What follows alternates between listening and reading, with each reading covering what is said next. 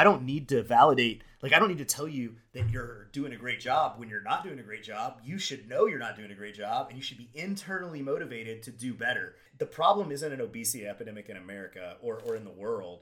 The problem is a lack of musculature, that, like, because people aren't focusing on developing muscle density and bone density.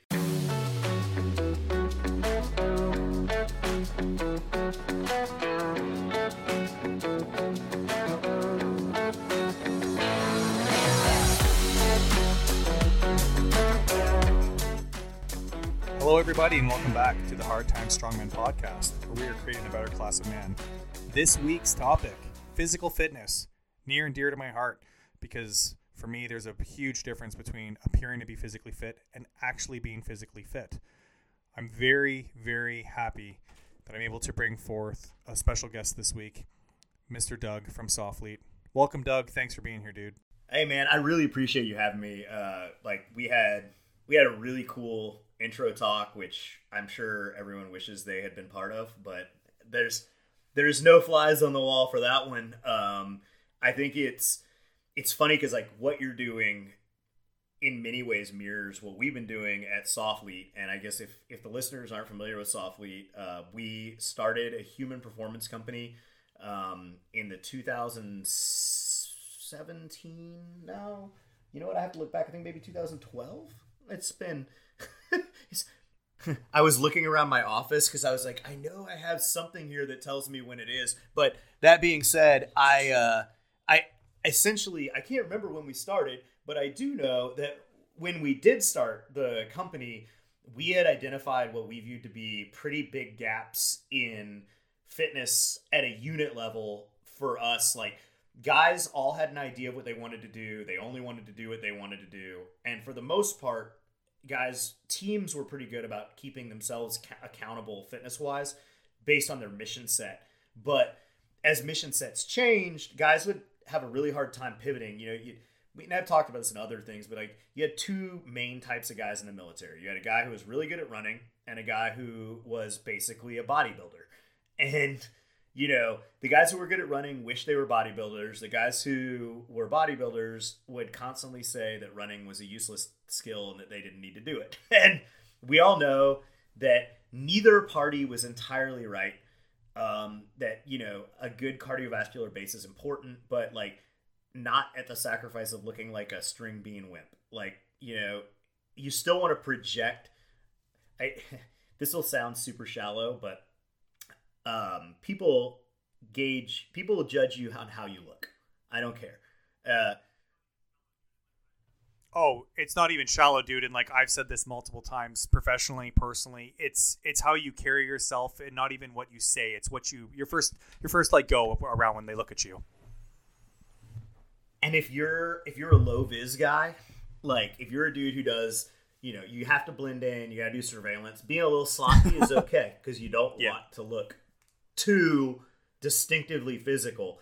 But if you're rolling around in a bad neighborhood, being a 200-pound gorilla who looks very serious, people leave you alone, like, because they don't want to find out. You know, the whole around and find out thing, like, they just don't want to. So being physically fit just from a psychological standpoint in that capacity is great, but, like, are you actually fit? And we say it a lot. There's show ponies and there's go ponies. So there's a lot of dudes that don't look like very much that perform really, really well. And there's a lot of guys who look really great that don't perform very well.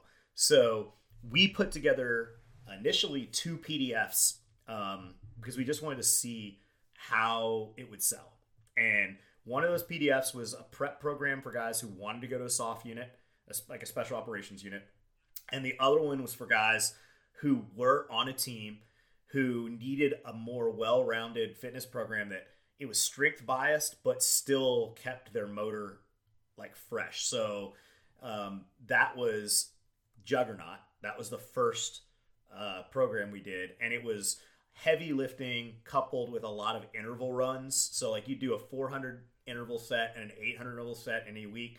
And then you'd have, like, a 5K at the end of a mesocycle. So it'd be like 4 weeks of training and there'd be like a 5K in there just to kind of make sure you could still run a 5K. Yeah. You know, like, but I mean, what started as what we thought was like a pigeonholed product, it was so successful in our first launch that we immediately had to transition away from selling PDFs to like using a third-party fitness app to store our training. And then we launched into building an organic app within about a year, where we built our own app with our own stuff in it. And we kept expanding our offerings fitness-wise. But the thing that I kept coming back to in all of it is like, we have a very limited amount of time on this planet. And those of us who chose to go into military service have, at least culturally, a skewed view. Like, we understand how important fitness is, and you know, it's drilled into us institutionally. We're shamed by peers, or you know, it comes time for a PT test, and suddenly you realize, like, hey, I might have been doing like curls in the gym for the last year, and I might look great, but now I'm not sure I can pass a run. And guys start to sweat, and they're like, oh man, if I fail this PT test, I'll never be on my team again. So like, there's at least some degree of accountability that's routine within our institutional structure. But when you look at people outside of the military, that doesn't really exist. It's everybody, and I think we said this earlier, but the problem isn't an obesity epidemic in America or in the world. The problem is a lack of musculature. That like, because people aren't focusing on developing muscle density and bone density, their bodies are kind of falling apart. And because we have a cultural fascination with aesthetics, all people care about is looking good. And you know, a lot of that's plastic surgery, a lot of that is like fad diets, or you know, people who are like, well, I run marathons. Cool, man. Some of the least fit people I've ever seen in my life are marathon runners. Like, you might be great at running 26 miles, but like, you can't pick up your kid to carry him across the threshold at the house because you're just a weak piece of shit. And those are the people that we view as fit. And if we look at the people who aren't fit, holy shit, you're talking about people that they know that they're not in shape, but they make excuses. They're like, well, I don't need to be, like, I'm smart, I'm accomplished professionally. And it's like, I'm not calling those people fat to shame them. I don't want them, like, they already feel bad enough. When they look in the mirror, they're like, yo, I wish I didn't look this way. That's not the issue. The issue is, are you living your highest potential? Like, in our current civilization where everything is easy and things are nice, are you still living your highest potential? The answer is no. Like, you are limiting yourself on the experiences that you get to have in your life based on your fitness level, or lack thereof, I guess is a better way to put it. And so it's like, okay, well, so hypothetically, if there is ever any sort of cultural degradation, if you know, things are not as easy as they are today, are you ready for that? Like, and I'm not saying that as some crazy prepper either. I'm just saying, like, life's crazy and it throws curveballs at you. Like, you might have to run for your life, or you might have to like get in a scuffle. Are you equipped for that? Like, have you, like, do you have confidence in that? Because what I found when I joined the military, I weighed 130 pounds. I was a skinny kid from West Texas. I was like, you know, hey, I'm strappy, like, or scrappy, right? Like, I've never met a problem I couldn't solve with a baseball bat or a cheater bar or something. You know, I don't have to be strong. And then I realized I was surrounding myself with people who were committing themselves to a level of violence and capabilities that I'd never experienced in my life. I knew hard guys, but like, they always got to go home at the end of the day. Like, you know, they were hard because they had to be with their work. But even those guys, like, their work was their fitness, not like they weren't having to develop almost superhuman fitness levels. And people are like, well, it's genetics, and you know, these people are just more equipped. And I'm here to tell you, I think that we all kind of start with the same, like, obviously we have different body types. We're endomorphs, ectomorphs, mesomorphs, whatever. But in the grand scheme of things, I think that with the right amount of work and consistency, you can kind of change your body type. I was an ectomorph when I was a kid. I'm just a skinny kid who couldn't put weight on, and now I'm an endomorph. I'm 5'9", 200 pounds, 10% body fat, whatever. This was not the body that I've gone through most of my formative years with. And the only reason I'm here is because I put time into it. And my life doesn't revolve around the gym. I spend 45 minutes to an hour and a half in the gym 4 or 5 days a week when I'm consistent. But my life does revolve around physical activity. I ride bikes. I hunt with a bow. I like to, go out and just be in nature with my kids. I like to climb mountains. If I wasn't in good shape, I wouldn't be able to do any of those things, really. Not effectively. I would have to spend more money. I'd have to pay for a guided hunt. I'd have to climb Kilimanjaro, like a shitty hike mountain, not a technical mountain that has, not a real mountain. Yeah. It's the tallest. Okay, cool. But also 80-year-old ladies climb it. It's the easiest. Yeah. What does that mean for you?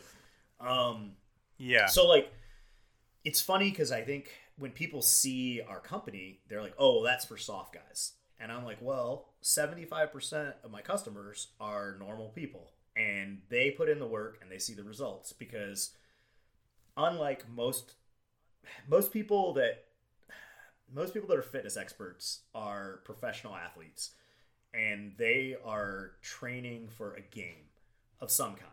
It's a sport, it's a game, but they have to be peak performance in one or two areas, and they have a designated window where they need to perform their best. It's a game. It's, hey, I need to peak for the Olympics. I need to peak for this race. I need to peak for this lift event. But I know when it is, and I know it's this very small window in my life, and I can train for that. I think that special operations guys mirror normal people, because we don't know when game time is. I don't know when my kid is going to get hurt and need me to carry him for a mile when we're hiking. I don't know when a gunfight's going to happen in my military job, and I don't know when I just don't know when I have to perform physically. And if I train myself to exhaustion, and then I leave the gym and I suddenly have to do my job, well, I'm not really much use to anybody, right? So when I try to explain to people that the culture of where I come from is very rare, but the training methodologies that have developed from our community apply universally to normal people, more so than what you see in the pages of Men's Health. When it's hey, 6-minute abs, or get your marathon time under 4 hours. It's great that people do that, but that's kind of the tip of the iceberg, and it's not really addressing their overall capabilities or long-term performance. I don't see an end to my career. I'm 41. I'm still doing my job. I just migrated away from an active, I migrated away from team life into a staff job where I'm training. But yeah, if anything, my need to perform at a high level to demonstrate to my students what the standard is has only become more important. And demonstrating to my kids what good health looks like. In my 20s, I would drink until 3 a.m, and I'd show up for a ruck or a run at 5, still drunk probably, with all the other guys. Yeah. And I would put out, but it was stupid. And now I'm 41, and I hardly drink. I go through periods of time where I'm I'm just not gonna drink at all, just because it's putting poison in my body and it's not helping me.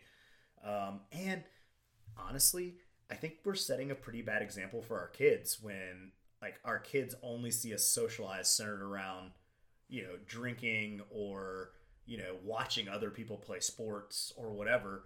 So I want my kids to be doers. I don't want them to be viewers.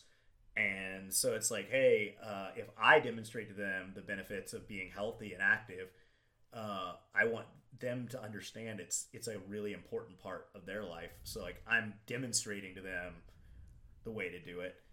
And it's the same way with, you know, the people who are customers or my peers or my charges, as it were, you know. So like I just culturally, I want to take that piece of our culture and I want to bring it to the masses. Not because they need to be Green Berets or special operations guys, but because I think that the last remnants of people who see something that they want and force themselves to do things they're scared of to get there exist in our culture. And I think that culture is something that we need to be spreading, not muting. It's like, oh, well, those guys do that. Yeah, but everybody should. Like, you shouldn't walk down the street and be afraid because you're uncertain of your own capabilities. You should walk out of your house and be like, yeah, I think I got the biggest dick around. Hopefully I don't have to show anybody, but like, it's so weird to me when I talk to people outside of Soft and they're like, well, you know, this is a bad area. We shouldn't go here. And I'm like, well, that's smart. Situational awareness. But like, if I have to go there, I'm not afraid of, like, I mean, I've worked in inner city Baltimore and DC, and like, I've built some really great relationships with people just because I was able to go to those places and I wasn't afraid of being there. You know, like, hey, guess what? People are people. You know, like, it doesn't matter. Yeah. It might be a rough neighborhood, but like, I'm not afraid to be here. I'm not going to be an asshole. And because I'm capable, most people don't mess with me. You know, like, if people wanted to try, I can sense it, and I'm like, hey, I should leave. It's not the place for me. Yeah. Like, got it. Yeah.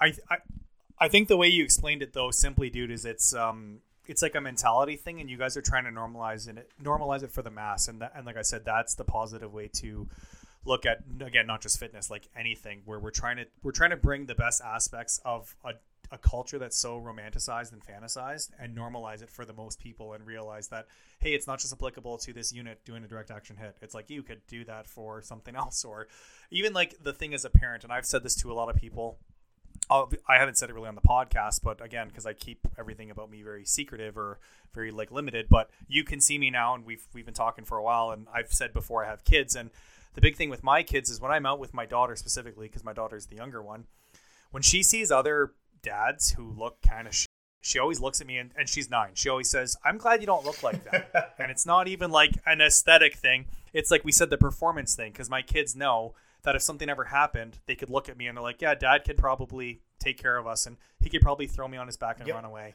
Even if, like you said, I don't have to be an asshole about it. I'm not like showboating. Like yeah, I'm just doing my thing with my family. But it's just totally normalized because, again, the community we come from, or the culture where we came from very young, it was, like you said, it was instilled very easily because we were either bullied or like harassed, or people would make fun of you if you didn't perform. But now trying to normalize it for normal people, I'm like, well, I'm not going to bully you if you're fat and shit. I'm just going to explain, hey, dude, maybe your kids might need you one day, or do you want your daughter to kind of not, like, you know, see that as normal? Well, in our community too, like, I think most of us came from backgrounds where we felt like we had to earn, we had to earn affection and validation, like, even from a very young age. Yep.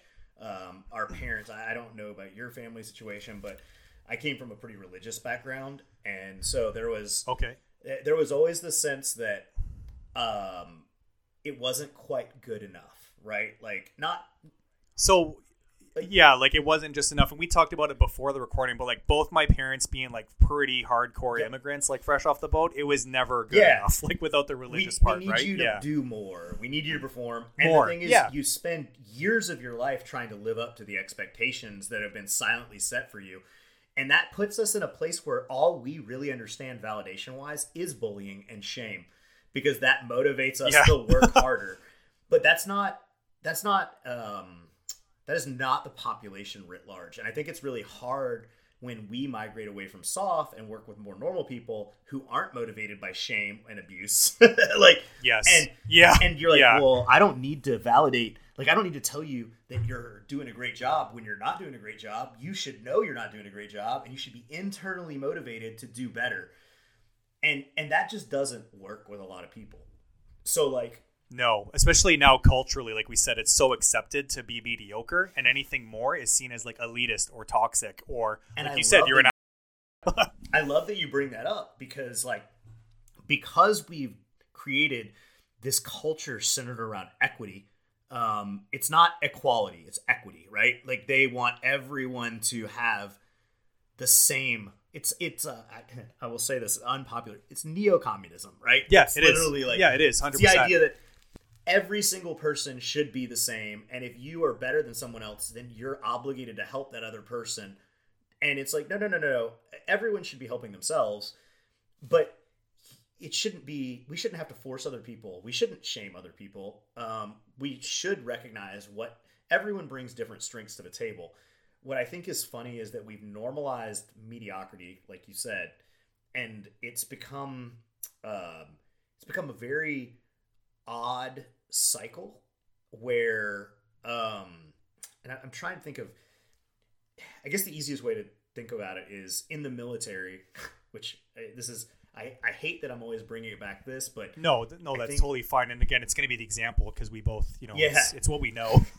So it's an easy reference. The military is dealing with the lowest common denominator as an institution. Mm-hmm. And like we talked about the fact that like, when it comes to military education, almost every course is a crawl, walk, run phase. So I see a lot of people who aren't in shape, and I recognize they're in the crawl phase. And so one of the things that we do at Soflete that's very different than other fitness like programs, most fitness programs are marketing ploys. They're fitness light, marketing heavy. And they want you to see a guy that has abs, who's in shape, who supposedly got all of that shape out of 12 minutes a day of intense exercise. Yeah. And these supplements we sell that are miracle supplements. And you're like, well, we sell supplements, but there's nothing miraculous about them. We just sell protein and we sell, pre-workout. Like pre-workout. Yeah, exactly. Yeah. Like they have things in them that'll help you feel more motivated, that will help you recover better, but there's no mystery there. It's a very cut and dry product. And there's no mystery in our programming either, but like we're huge advocates of scaling, where it's like, hey, we wrote this 12-week program for an operator.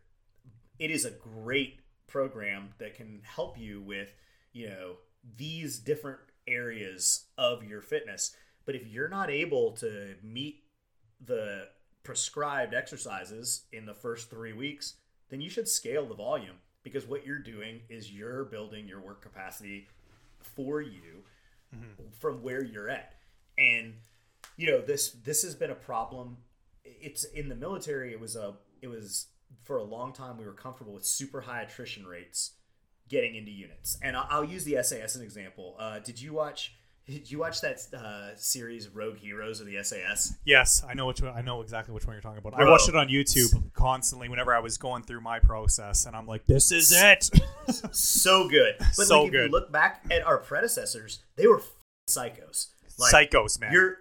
You're talking about guys who had massively unaddressed alcoholism, internalized anger issues, who were absolutely trying to prove themselves to their dads or somebody, or they were compensating for like latent homosexuality that they knew they couldn't talk about because the civilization wasn't accepting of what they did. Patty Main being like a great example, right? Yeah. These dudes were insane, and I by no means am trying to normalize that aspect of it. And I don't want to be like, well, the only way to build a tough attitude towards like survival and fitness in your family life is to like do a fan dance. No, like you don't have to do 100-mile ruck march in the desert with one canteen of water to prove that you have what it takes. In fact, you shouldn't, because we know better now. And since we're not evaluating you for some specialized unit, you're your own bellwether, right? Like if your body hurts, is it pain or is it just a little bit of hurt? You need to find the balance where it's like, my training load is too high. I'm no longer benefiting from it. That's why we don't do maximal stuff, like if you look at our programs, we almost never program guys for 1 rep maxes anymore. Yeah, everything is based off like a 3 or a 3 to max. 5 rep max. And I was going to say, because and again, before the recording, we were kind of shooting the shit, but like I've been paying for your program for years. And again, this is a disclosure. I'm not bringing on Doug from Soflete because I'm sponsored by Soflete. I'm not getting anything. I have done their programming, and yeah, 3 to 5 is, like we said, that's like the max, well, the high strength and actual rep range versus 1 rep, whatever. Well, and we gauge your other performance off of that, and yes, we migrated away from that to what it's a more commonly accepted. It's called perceived rate of exertion now, and it's funny because guys react really negatively to that. Well, my mind is telling me that it's like no. Look, man, this isn't about like the strength of your mind or lack thereof.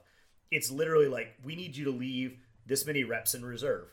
Yeah, because you may have to use it later. Did it feel? Yeah. Yep. And you need to start gauging your ability to perform intelligently. Like if we were to tell you, I need you to carry 2 5-gallon water cans 2 miles, and you have to do a certain number of push-ups every time you set them down, you should be wargaming it about like, well, if I start carrying them and I make it a mile, then I'm going to start putting them down every 10 feet after the mile's over. Yeah. Or I can set them down every 400 yards. I can slowly pace it out for myself. Yeah. Yeah. A 2-minute break in which I do X number of push-ups, and then I pick them up and I walk another 400 yards or meters or whatever. And you have to be able to build your own work rest cycle intelligently so that you can maximize your actual meaningful work, not just kill yourself to prove a point. Because we only work out so that, like, we can go into the backcountry, or it's a shame to me. I'll digress for a second, but like, excuse me. During COVID in America, everything kind of shut down, right? And I use that as an excuse to go see the country with my kids. We traveled all over, road trips. I mean, every city was deserted. National parks initially, they were open, but they were abandoned. Yeah. And as the years progressed and people started to become a little more confident, that people were like, well, we want to see the national parks too. And like my kids and I, we'd go to a national park, we'd see it, and then we'd find a place to park our overlanding truck and camp out. And then we'd like hike in and see cool stuff that, it required us to be a little bit, active. And then as COVID, as more people came out, I see like the troglodytes come out. It's like these are people that have been like living on their couches on a steady diet of like Fritos and chili for their entire lives, and they're in RVs, and they're like, their exposure to the beauty of nature is limited to what they can see from the steps of their RV, and they're like pulling up to national parks and waiting in 2-hour lines to drive through a national park to see some things, but they can't even walk to the delicate arches because it's it's an hour out, an hour back, and like they would be dead on the side of the trail. And you're like, you guys went to all the trouble and spent all this money to see how beautiful the American West is, but you don't even get to experience it. You like take the same, you could have bought postcards and seen it, like, yeah, what is that? Like, do you want to live your life that way? Or do you want to be able to like say, hey, you know what's scary? Angel's Landing. I would like to walk up that. And I'm going to, and you never have to question if the limitation for Angel's Landing is your fitness. You just question on whether you're going to fall off or not, yeah. So like, and we talked about the whole, like the beauty and the basics, and, I think all fundamentally excellent individuals have mastered the basics of whatever their craft is. So like, one of the basics of being a human is being able to walk. And everybody's like, well, I know how to walk. Yeah. And you don't have to think about it either until you have an injury, and then you have to relearn how to walk. And you're like, oh, walking is not easy. It's just that I've been doing it so long that I just naturally do it well. So if you apply the same thing to your fitness, if you're not in good shape, the amount of time and focus required to complete a physical task distracts from all the other things that you should be paying attention to during that time frame, right? So like the more you work on the basics, the more you're comfortable with lifting heavy things, not being out of breath or exhausted because you're moving, the easier it is to focus on, is there a mountain lion on the path? Yeah. Has there been a mudslide? Like, do I need to pay attention to the things that are going on around me that matter? Because now I don't have to think about walking because it's just second nature. I breathe. I don't have to think about how I breathe. Ironically, most of us breathe pretty poorly, even though it's something we do naturally. Yeah. So like one of the things we work on in our programs is like we have breath work. And it's like, hey, after you've gotten done your workout, sit down and find a quiet place and do different breathing patterns. But like this week I did a 5-second inhale, 10-second hold, 10-second exhale.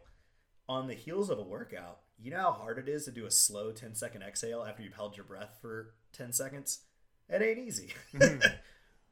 But those kinds of regenerative breathing protocols actually allow you to breathe much more efficiently in your regular day life. You won't catch yourself holding your breath. Like a lot of time when I focus, it's like I'm like, hey, how long did I hold my breath there?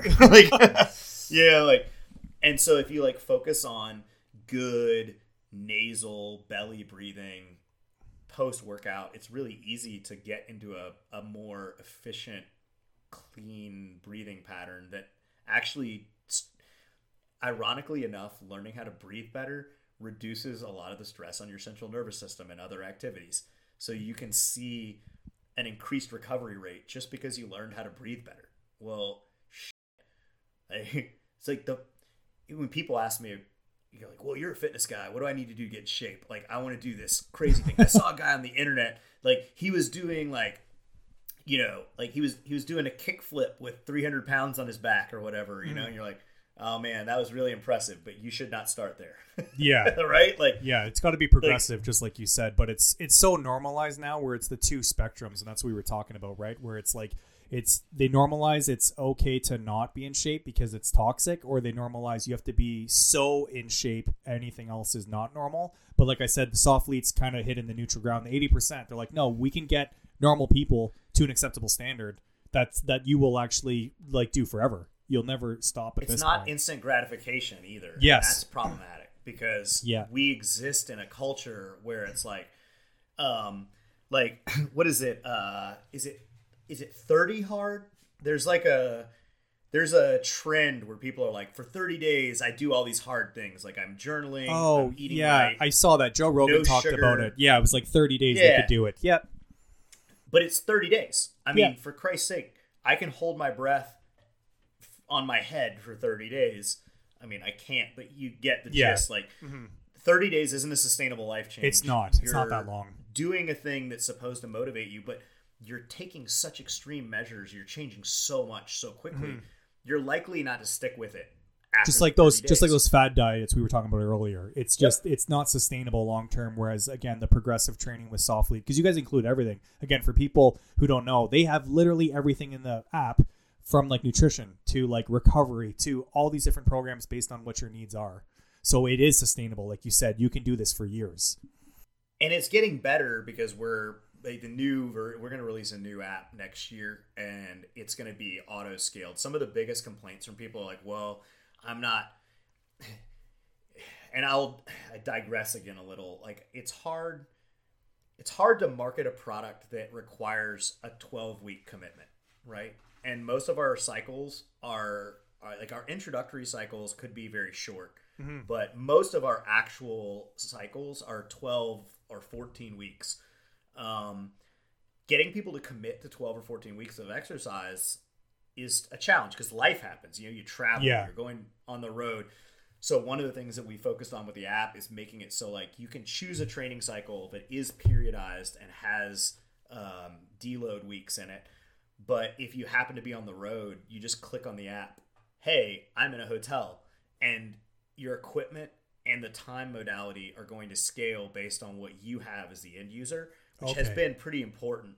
But it doesn't compromise the core aspects of what we know about exercise science and to show people that they can have, periodized growth. I actually made a post on Instagram this week because I had an ACL injury skiing, like a complete tear 2 years ago. I had reconstructive surgery. It went really well. I progressed really quickly in my recovery, but getting back to running was the hardest part. I mean, I didn't really start running for like a year. Even though I was stronger and I felt like I was good, I still had really crazy imbalances. My fast twitch on my injured leg didn't catch up as fast. And I looked at my training logs on Strava because I did a 5K interval workout, and I ran the fastest 5Ks I've ever run in my life at one of my heavier weights.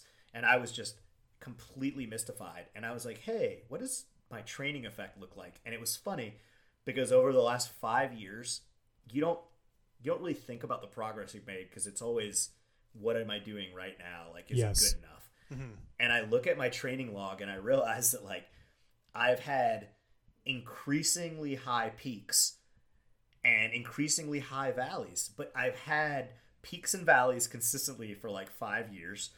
But every time I have a valley now, it feels like I'm starting over, but that's not a realistic view because I've been consistent in my training for like the last really 15 years. I don't have records from what it was like, but I remember when I got into Special Forces, I trained with a guy who is a 4th degree black belt in jiu-jitsu who's an absolute monster. Do you know who Alan Shabaro is? No, I'm not familiar with him. Alan's he's a beast. I love Alan. He was my roommate in the Q course, and he was like a 240-pound gorilla who he just constantly shamed us about being weak. He's like, awesome. You guys are all pussies. Yeah. But you learn so much from being around a guy like that, but you think, I need to be like that guy. And I remember when I first pulled 225 pounds on a deadlift, I thought I was like the strongest guy in the world. I was like, yes, I can do a 225 pound deadlift.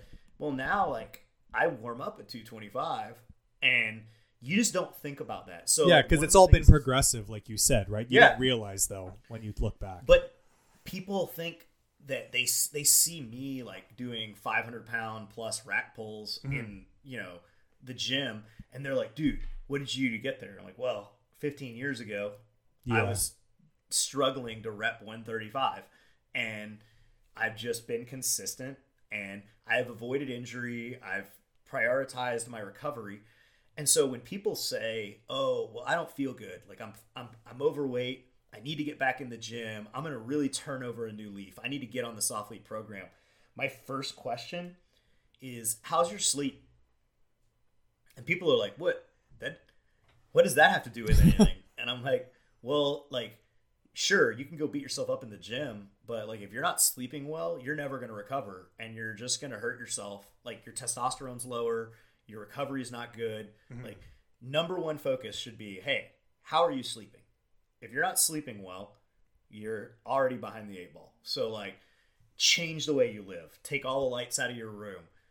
Focus on reading a book 30 minutes before bed. Don't expose yourself to like blue light. Get your sleep to a point where you're getting 6 to 8 hours of good quality rest a night, and then tell me how you feel. Because now I'm going to be like, hey, get in the gym, go do your thing, and you're getting this great rest and recovery. So whatever you're doing in the gym is actually benefiting you, because we don't grow, we don't get stronger in the gym. We actually are tearing our muscles and hurting ourselves. But to get stronger, it's all the rest and recovery. Yeah. And then like nutrition too, like you guys include as well, right? It's all of it. Yep. We got meal plans. And like, it's funny because I've got 2 semi-picky eaters for kids, and I have an ex-wife who was also a little bit of a picky eater, but hopefully she doesn't listen to this because she'll tell me I'm not a picky eater. Like, okay.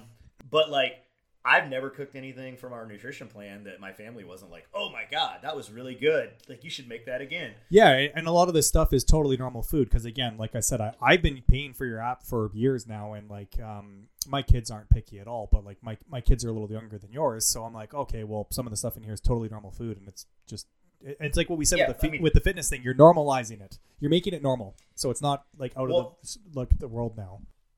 And all the stuff that we're advocating people cook, all the recipes are using more nutritious stuff. Like, hey, man, you know what? I like my kids like chicken fingers, right?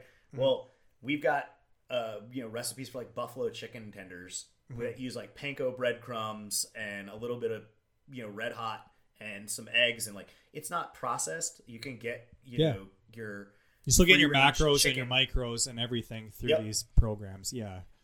And people are like, well, it's a lot of effort. And you're like, sure, I cook a lot. I like cooking. But when I was cooking for a lot more people, I would cook maybe 3 times a week, but I would cook a lot. And then I would take it and divvy it up into servings and put it into containers. We do that in my house too. I meal prep like twice a week. Yeah. Yeah. And I mean, you have a couple days where you're doing really big cooking, and then you just feel better. And I don't want to sound like a hypocrite. I like booze, right? Like I like to drink. We came from a really heavy drinking culture, and socially, like normalized. I like to drink. Yeah. I am not ever going to tell guys like, oh, drinking is terrible. But here's the facts. Alcohol is poison. Like, it is. And you're consuming a poison because you like the way it makes you feel, or you like the way it tastes, or because of the social aspect of what surrounds it. But if we're really trying to maximize our fitness, drinking is hurting that. Yeah, you would actually cut it out. Drinking is hurting. And most people just think, well, I quit drinking because I wanted to get less fat, because those extra calories were making me hold weight.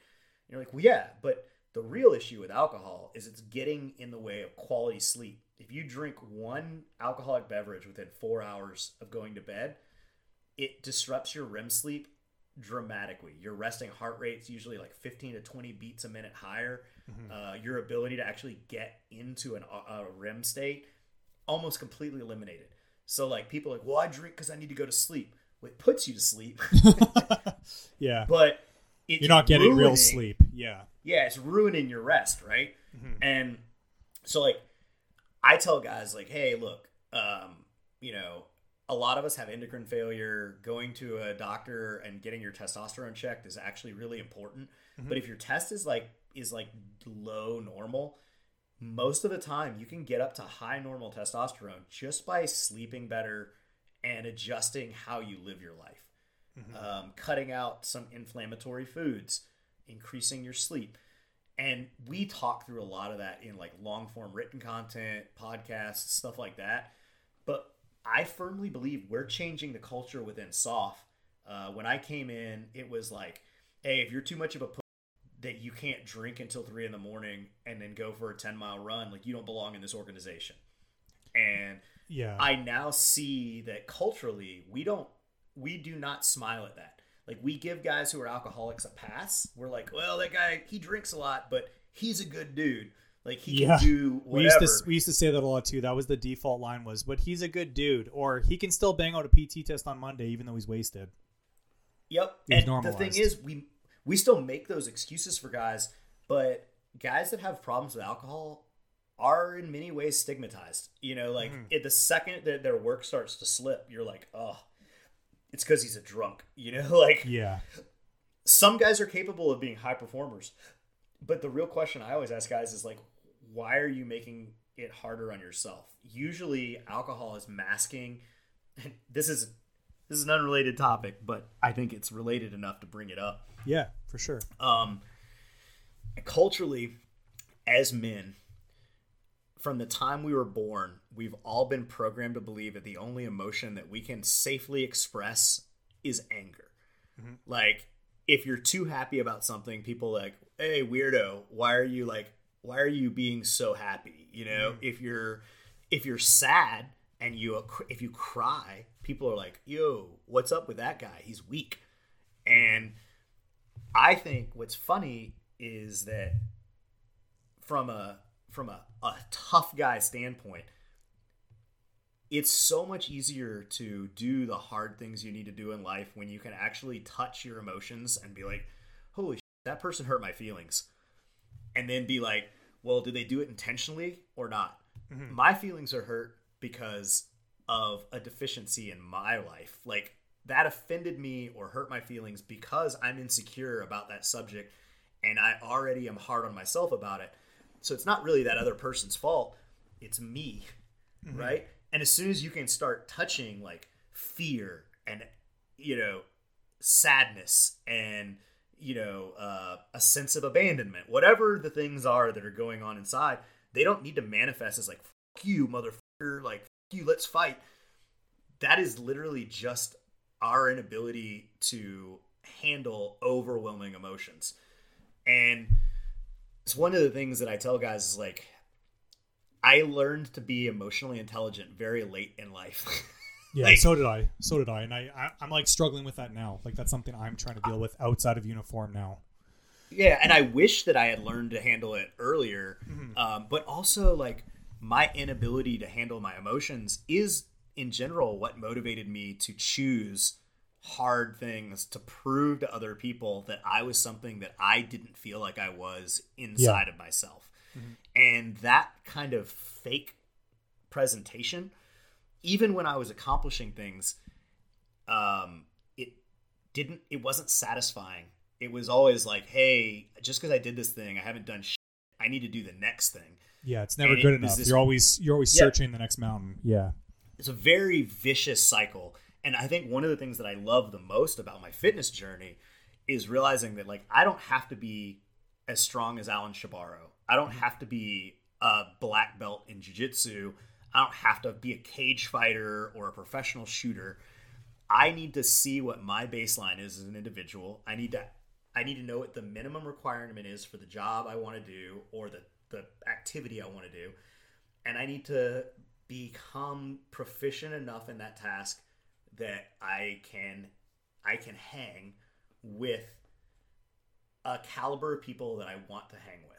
And I think that the hard part about that, and it ties back into our emotional regulation, is that we're all afraid of being judged and found wanting. So like we don't gravitate towards people that are better than us because we're afraid that they're going to judge us and say we're not good enough to hang out with them. But as long as we choose to hang out with people who aren't as good as us, we are never going to elevate ourselves. There's only so much that we can do internally to grow and become better people. And it requires a crucible of circumstance and good friends and peers who may not even be your friend, but are better at things than you are, to lift us up and say, hey, you're f***ing up, or you're not doing this right. Why don't you do it this way? Because I can't, like, as a coach, I can coach other people. I'm a mediocre coach at best, but I can coach. Humbly saying it again. Write, yeah. Yeah, like I can coach, but I mean, I'm not going to ever be like Cal Dietz, I'm not going to be like a world-class coach. Frankly, I'm probably not even going to be like garden variety competitive CrossFit coach good, because those guys are just dealing with clients and athletes 24/7. But I do know that as a coach, if I want to get better, I need a coach. You know what I mean? Yeah. Like the most capable athletes in the world still have coaches. And so when we talk about, there's all these cliche phrases. Iron sharpens iron. Like one man sharpens another man like iron sharpens iron. Yeah. Whatever. Yeah. It's very common in this like community. People say that a lot. But it's true. And what's funny about it is it doesn't need to be cliche. I think that we, as a culture, sell ourselves short. The mediocrity that's normalized is born out of people's fear of failure. And that if they can normalize mediocrity, then there's no pressure to perform, and everybody gets a trophy, and you don't ever have to examine the fact that you haven't really done anything. And I'm not saying that to shame people. I'm more specifically saying, if you live your life, just let's say we live 80 years, right? Like as a whole, like our average age is 80 years. If you wake up at 70 and you haven't done anything, it's too late to do anything. Yeah. You get to spend the next 10 years of your life full of regret because you're like, man, I should have gotten better friends. I should have done this hard thing. Well, guess what? You're 70 and you didn't lay the groundwork. But if you're 20, 30, 40, and you're like, oh, I haven't done anything. You know what I mean? Like, yeah, it's not too late. No. You can literally start And you can be like, well, step 1, I'm going to get my sleep right. Step 2, I'm going to be consistent and follow an exercise program. Holy shit. Being consistent and following an exercise program has made me a more valuable person to other people. And now, instead of just hanging out with my homeboys that like smoke dope 24/7, like I know it's cliche. I actually don't have a problem with weed.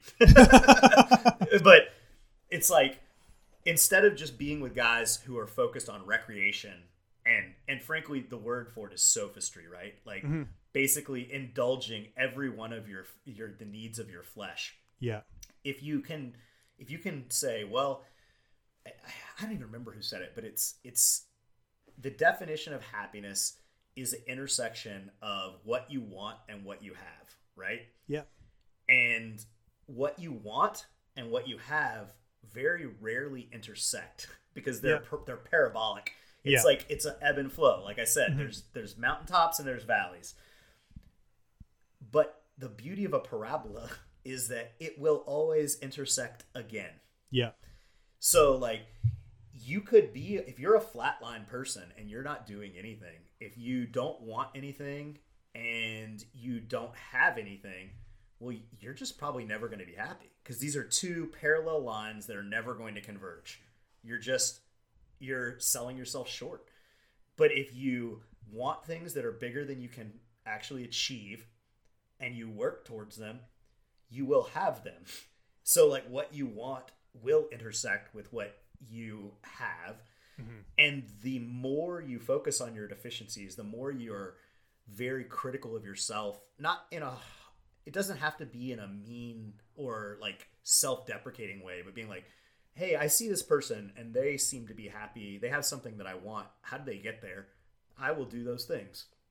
The more you work on that, the more the amplitude of your parabola decreases and the more the amplitude's the height. The frequency. The frequency narrows.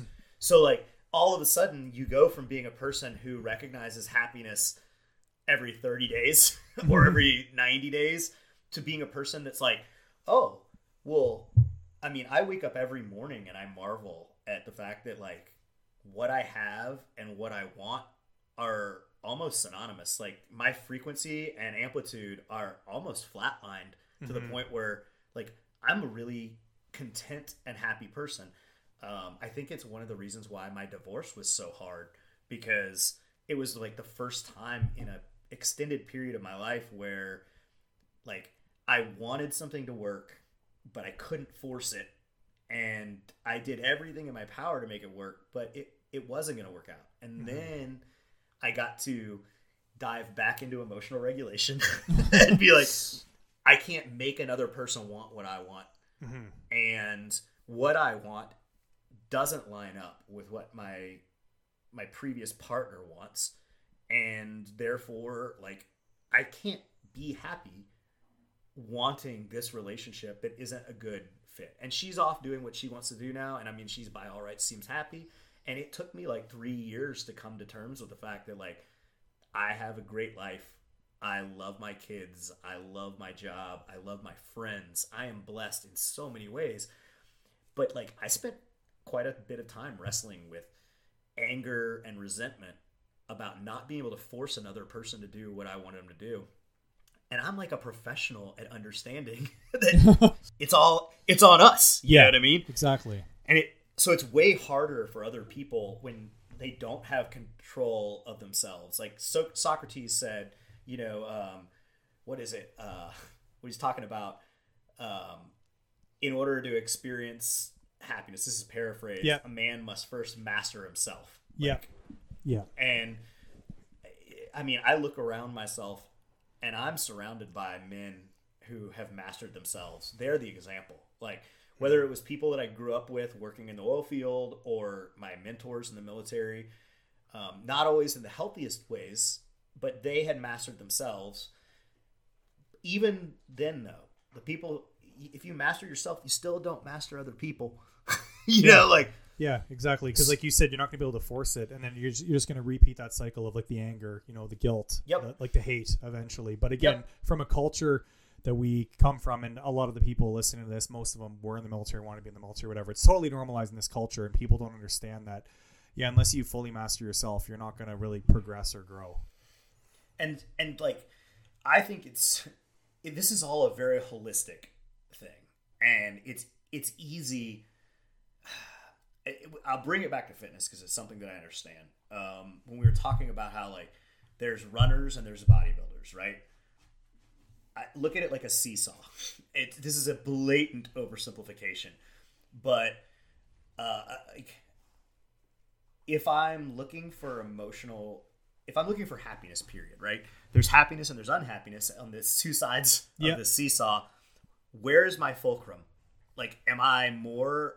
Is my fulcrum geared more towards unhappiness? Am I choosing things that I know are going to be like? Am I overshooting my target and continually being disappointed in myself? Have I established realistic goals? I firmly believe that as human beings, we were put on this earth, whatever you believe about the great beyond and like supernatural and, spirituality. I don't know anyone in my life who is truly happy that isn't building something. And that doesn't mean like, I think that ascetics were probably very happy. And they were building their mind. They were, like constantly involved in some sort of internal exploration of their own motivations, both internal and external,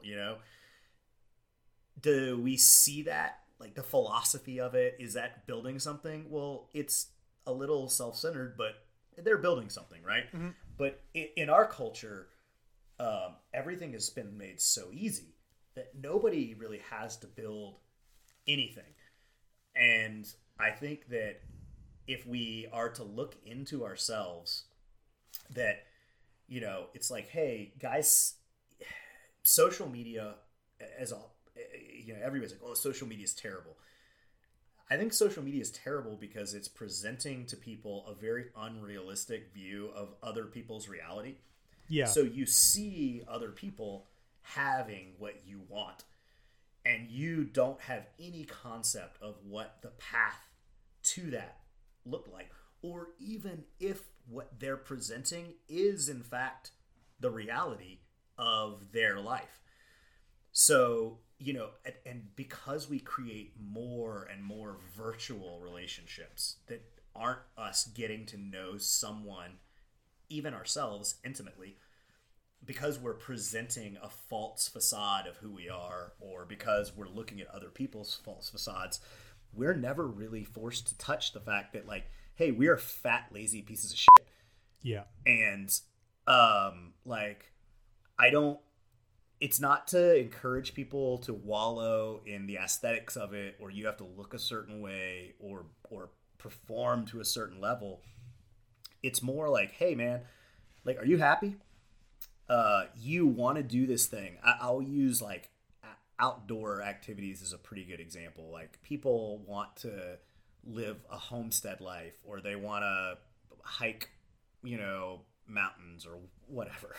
Yeah. And they go out and they're like, well, I was really tired the last hike I did, so I'm going to buy $5,000 of ultralight hiking gear, because if I reduce my shoe weight by 3 ounces, I'll have more energy. Yeah. And you're like, hey man, get fucked. Like, you are tired because you're out of shape. Like, you think you're in shape, you can justify it all you want, but if you don't like the way you were feeling at the end of that thing, well, maybe you should focus on your endurance. Guys all want to learn how to do CQB. They're like, oh man, we did this cool thing. Like, we play airsoft. We cleared these houses. We bought all this cool shit. Like, we got all the gear. Like, airsoft is actually kind of rad. Don't get me wrong. I think it's cool. I like seeing guys being enthusiastic, but it's fucking paintball. You know what I mean? Real. Like, yeah, it's not real life. It's a game. It's a game. Yeah. And it's funny though, because like, it's the Meal Team 6 thing, right? Where it's like, there's a bunch of fat dudes that play it, and like, they'll buy better guns and better gear and nods. And I'm like, hey man, like, if you're not taking care of yourself, if you're not in shape, if you don't have a motor, like, you're just a mobile gear point. You're a gear issue point. Like, if you think you are going to be able to protect yourself, you're really like, you're a wandering little Walmart with some TNVC night goggles and some body armor and some other dude who spent his time, I mean, I think it's JJ Rakaza. Do you know who JJ is? No, I don't know who that is. Who's that? JJ he's a competitive shooter, probably one of the best in the world. Okay. It may not be JJ. Is he like a 3-gun guy or just specifically like pistol, or does he's a USPSA grandmaster, but he's also like he'll shoot any class. Okay. But I'm not sure if it's JJ. I might actually be thinking of somebody else. Either way, anecdotally, there is a world-class competitive shooter who is a Filipino immigrant. Okay. And he grew up just dry firing. Like, he learned how to be a shooter with like an old Masan Nagant dry firing. Mm-hmm. And like, he didn't have any tools. He didn't have any go fast gear, but he is a wizard with fine motor skill stuff. I mean, whether you can shoot or can't shoot based on your country's regulations, it's kind of irrelevant. What that really is a demonstration of fine motor skills, like your ability to, intuitively do fine motor tasks without having to think about them because you've gone through so many good reps. But that dude put in the work. But people see it and they're like, well, if I got that fast, if I got a different open class gun, if I spent $10,000 on a pistol, I'd be as fast as you too. And you're like, hey, put that dude on a clapped out Taurus. He's still beating you. You know what I mean? Like, exactly. Like, he could have 3 malfunctions. He's still beating you. Yeah. And it's because his mindset's right. He's put in the work. And he's mastered the basics. Honest. Yep. And that's where it's like, hey guys, like and guess what else? He's in shape. Yeah. Like he doesn't. And there's a few guys that are like, I mean, dude. Taryn Butler is the guy I was going to say, where he's the definition of completely out of shape and probably going to have a heart attack. But the dude is a master at his craft. But what's funny about Taryn too is Taryn is actually a good example of what introspection in that looks like. Yes. Taryn doesn't have to be in shape. No, he doesn't. Because he's actually spry. Like he's surprisingly quick on his feet. He is. He's not going to run a marathon, but if it comes to moving from one shooting position to another, that fat man scoots, bro. Yeah, 100%. Like that guy gets after it. He puts in max effort when you see him. Yeah. So I mean, he's got really efficient body movement, and like I mean, he's good at what he does. But that's kind of like people that listen to Jocko Willink talk about waking up at 4 in the morning up before the enemy and going to sleep at like, I just don't need sleep. I don't need rest. Well, cool, man. If you were to really look at the people who biologically don't need sleep, it's a rounding error to 0. There are people that exist. I mean, it's it's he's probably 1 the only in 1,000. Yeah, he's like the one guy. It's 1 in 1,000. So statistically, they exist. And I won't tell a guy, it's not you, but statistically, it's not you. Yeah. And so, like, if you think that there's an easy way, like, well, I just do steroids. Cool. The guys that you clown on for doing steroids, they put in a lot of work. Even with steroids. Yeah, even with steroids. They're still working their asses off because for them, they invested money in a performance enhancement and they want to win. And they're doing a performance enhancement drug not because they want to be normal. They're doing it because they want to be fucking freaks. Yeah. They want to be monsters. And they're putting in the work before they ever got into, any sort of performance enhancement. And the performance enhancement just increases their ability to recover in between their work. efforts. Yeah, between the work. Exactly. Yep. If they did no work and all they did was steroids, they would just be fat guys. Yeah, and like everyone's seen those. Magic drug. Everyone's seen those guys at the gym where they're like they may have big arms, but they have huge guts, or like they're like really disproportionate. I'm like, yeah, that guy probably took a shit ton of gear and does arms. That's it. You mean powerlifters? Powerlifters. But again, it's one of those things where, and I guess I've talked a lot about how like we should level up our peer group. Yes. But I think it's important to note that like a lot of the time you'll gravitate towards a peer group that develops skills that aren't necessarily relevant in your life. So like CrossFit has always been a gateway drug. I like when I came into Soft, CrossFit was the new like hotness, and we integrated a lot of aspects of CrossFit into what we do as tactical athletes. And then over time, as I got smarter, I realized that like constantly varied isn't necessarily good for progression. And so I started to expand my understanding of fitness. But CrossFit still exists as the animal that it is, as a multi-modality training thing that, you know, has gymnastics and powerlifting and Olympic lifting and, you know, a little bro lifting and some running in it. And across the board, if you do those things all together, you're never going to be excellent at any one of them. You may not even develop proficiency in any of them, but you'll have like a decent amount of short focused general physical preparedness. Most people come and they do CrossFit for a few years and they realize, well, out of all the things we do in CrossFit, I like gymnastics, or I like powerlifting, or I like Olympic weightlifting. And they become sole focused on that one thing, and their body adapts to that. And so like you see guys that are like, you're like, damn, you work out 5 days a week, but you fat, bro. Like Louis Simmons. Louis Simmons is like one of the most physically impressive humans, but he is like, he looks like a piece of shit. He looked like a piece of shit, right? Yeah, like he doesn't look like he'd be aesthetic, but it's like you said, I like that you bring up, it's almost the gateway drug, because you're right. People think that that CrossFit in itself is the solution to whatever the problem is. And then, like you said, if you do it long enough, you realize you're either going to get injured, you're never going to progress to a high level in every category because it's too varied. Like there's too many things that you're actually being at versus being really good at a couple. And then, people really master the one thing they're good at. Or I know in my experience anyway, and again, in the Canadian military, I don't know how it was for you guys, when CrossFit became a thing and it got huge here, especially during the GWOT, they had all the hero workouts, right? They named them after the guys. And I know, again, my regiment, my battalion, one of the first units I was in, we have 2 hero workouts named after 2 dudes in that building. And it was so normalized, and then CrossFit got so extreme and then it became a legal thing where Canada wasn't going to pay the rights for CrossFit, so they had to call them, they weren't even allowed to be called CrossFit gyms, dude, in Canada. They were like, I think they were tactical athlete is the term they came up with. Yeah, and then it was so extreme. It's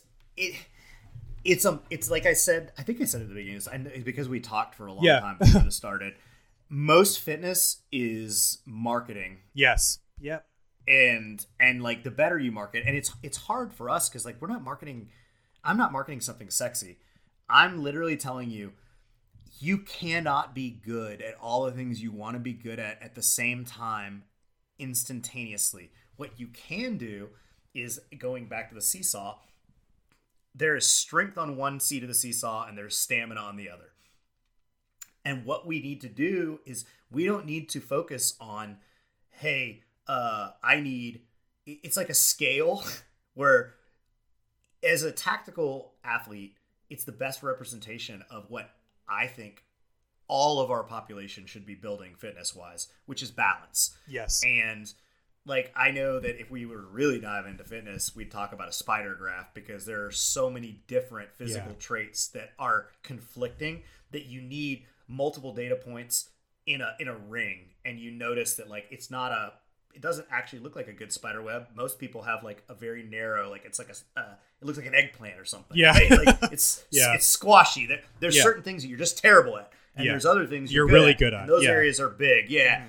So like what we focus on at Soflete is the idea that, generally speaking, being a strength biased athlete has its advantages for a normal person. There's almost nothing that we do in our day-to-day lives that you don't benefit from being stronger about. And that's longitudinally. Like, as we get older, strength training, form follows function. So strength training means denser bones. It means, higher muscle density, which is going to increase your durability and health as you age. And this is an aside, but I don't know the actual statistics, but I'm reasonably certain that after the age of 65, the chances of recovering from a fall, like the number one cause of death over the age of 65 is fall. Oh, it's falls, yeah. Which is ridiculous, right? Like, I'm never going to fall over and break my hip. But also, most people do. Like, they get fragile. they fall over, they break a bone, and their body's no longer capable of healing in a good way. And, they enter into this like downward spiral. But if you're focusing on muscle density, so while I say there's a balance between strength and stamina, and there is, everything we do is strength biased. So for us, the goal is to move the fulcrum. It's like, hey, we're not stacking strength or stacking stamina necessarily. What we're doing is we're moving the fulcrum based on what your needs are. So at some point, you're going to be training your strength more, and your stamina will be in maintenance mode. So like, hey, you might not run a sub 6 minute mile during your strength training, but you're going to focus on maintaining a sub 6 minute pace on intervals so that you know what it feels like to be fast. Yeah. And then when you're done with your strength cycle of 12 weeks, you'll go into a rehabilitative cycle that's focused more on movement and unilateral reinforcement so that your body's patterns, like when you're doing strength stuff with two hands, like standard deadlifts, back squats, your body's compensating for impingements or imbalances. And you may never notice it as an athlete, but that's where back pain, shoulder pain, limited range of motion starts to develop. Yeah. So then you need to be in a unilateral cycle, like something short, but that's focusing on split squats and like single leg, single arm things. And you're using your weak side as a limitation where it's like, hey, if I can curl 35 pounds with my left arm, but 70 with my right, we're still doing all of our rep schemes at 35 pounds because we want to build balance into the body. And when that's done, now, even though you hate running, even though you hate endurance stuff, I'm going to force you to do a 12-week endurance cycle where the focus is going to be on running, rowing, cycling, swimming, whatever. But we're also going to do strength maintenance. So instead of just doing a marathon training cycle that's just high volume running, 5-6 days a week, you'll run 3-4 days a week, but you're also going to have a couple of strength movements that aren't overstressing your body, but are maintaining the strength that you have. So like if you left your strength cycle with a 500-pound deadlift, I want you to be able to come back to a strength cycle in 4 months and have a 475-pound deadlift and be like, oh, well, I didn't lose very much, but you're running 10 miles at, a 7:30 pace, and you're like, oh, I've never strung 10 miles together, like what happened? Well, you're focusing on balance and recovery and being a good general athlete. And what sucks is like most people who have an obsession with fitness, unpopular opinion, most of the people who you look at who are really fit are probably recovering addicts of some kind. Yeah, because like they get super hyper focused on it, or like it's an ADHD thing or a mental health thing, or like you said, a form of addiction. They're so into that versus balance. They're not balanced humans. And it's also funny because, and I this is some like elephant in the room. I had this conversation with somebody the other day. That's why you're. I was going to say that's why you're Doug the Elephant Slayer, so it works out. I actually, do you know Dan Plants, Cadre Dan from GoRuck? Yeah. He gave me the name Elephant Slayer. Is that where it came from? He literally was like, bro, I love you. But he's like, every single time there's an elephant in a room, you roll in there with an elephant gun. Like, let's kill it. And I'm like, yeah, let's talk about it, man. That's awesome. But like, I think that it's funny because in 21st century America, we look around and we can identify every fitness chick who has an eating disorder. Oh, you're like, easily. Oh, that chick has an eating disorder. That chick has an eating disorder. And increasingly, because men are becoming less muscle dense, you can kind of identify eating disorders in men. But what I think is worth noting is that within the soft community, I have never seen more quote unquote self-assured alpha males that have unhealthy relationships with food because they aren't comfortable with how they look naked. Yeah. And it's like, hey man, you're a Green Beret. Like, what do you care? Like, if you know, like, it's not, oh, they're going and throwing up necessarily. It's that they starve themselves. They call it intermittent fasting or whatever. But like, because they carry extra weight places other guys don't, it doesn't matter that they're like top performers physically. They'll starve themselves. They will binge, maybe not purge, but sometimes. And they engage in like diet pills, fad diets, and like none of that is healthy. None of that is like building a good balance good again. Foundation. Yeah. And it's why you see a lot of endocrine failure too. Like this is some correlation, not causation stuff. So like I have no peer-reviewed studies to back this up. But within our population, historically you've seen guys that went to Ranger school and starved for 3 months or 4 months, however long it took them to get through Ranger school. And they get out of Ranger school and they're super skinny. And they're like, oh, it's the greatest weight loss program ever. Let's go eat 3 pizzas. Yeah. And they balloon up and then they wonder why they can't lose weight again. And it's like, because your cortisol levels are spiked. You have crazy endocrine issues tied to the binge, purge, starvation cycle. Mm-hmm. Your lack of sleep is contributing to your body holding on to fat because it doesn't know when it's going to eat again. And it's a vicious cycle where the more you see yourself in the mirror as fat, the more you do the unhealthy things, the more you obsess about it.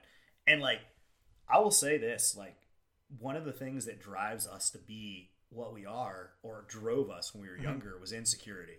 Yeah. And that insecurity, it doesn't have to be looking for the affirmation of my dad anymore. Now I can look in the mirror and say, well, I don't like myself. Yeah. What is that? How do you get ahead of that? You can't. No, right? especially when it's normalized now culturally. Like you said, it's so ingrained, right, in our society. And that's one reason why I think the way we come at training at Soflete is so beneficial for like the population as a whole. Because I tell guys, like, look, man, a healthy body fat percentage for someone who wants to be good is probably 8 to 15% as a male. And like, that seems like a pretty big span, but like if you go below 8% body fat, like if you look like a male model, you're going to last like 3 hours in the field without food. So like if you want to do real work, if you want to split logs in your backyard or go on a hike, you better pack a snack. Yeah. Because your body's going catabolic pretty fast because you just don't have natural fat stores. Mm-hmm. If you're over 15%, we dive into the like point where guys are like, I really don't like the way I look. You know, you're like, okay, cool. But you need that extra body fat to, you know, to have a well-regulated, I have these TBI moments, metabolism. Yep. Right? Where, you know, guys are like, well, if I just don't eat, then I'll lose the fat I don't like. No, man, if you just don't eat, you lose the muscle that you fought so hard for. You gotta eat to fuel a normal system. Like, I can't take a Ferrari and put diesel in it and expect it to run right. I can't put no gas in it and expect it to drive forever. Yeah, it's just about the balance again, like you said. And you guys are trying to like play both scales on where. And we're machines. Mm-hmm. We're fucking machines. And like, you know, it's, and so like a lot of guys will say, oh, it's just calories in, calories out. I mean, yes. For some people, it's better than others, though. Like just like we said, everyone's different, right? So some people it works, some people it doesn't. So yes, but I firmly believe that the reason it's different for people is about muscle density. Yeah, I would agree with that. And it's funny too because you look at the way we measure body mass index is a terrible measurement. Yeah, it's not like a real representation. Fat. Yeah. No. I mean, if you look at it like me, I'm 5'9", 200 pounds. I am obese. Yeah, according to the BMI. standards. I know. Yeah. And then according to me, I'm like sickly some Auschwitz survivor because I'm, you know, I'm 6'4.5" and I'm 222 pounds. But I'm like, I don't look like that. Well, we sit at the ends of bell curves, right? Yes. And so the things like in body, like the electrical resistance fat measurement stuff, mm-hmm. it is pretty accurate in the middle of the bell curve. But for outliers, we're not getting good readings on our body fat. Yeah. But because we care, like we're like, well, my body fat matters. Well, yes and no. You don't need boy band abs to be in great shape. So like we put almost no focus on aesthetics in terms of like, hey, like there might be a little bit of ab work, but it's like an accessory thing. It's not you're not gonna have an ab day. Yeah. And what we're really trying to impart on people is that your performance gains are what matter, not the aesthetic. And if your performance gains are increasing and you're a well-balanced athlete, the function, the form follows. You're gonna see changes in your body that you're happy with. But really, by the time your performance gets good, you don't even care anymore.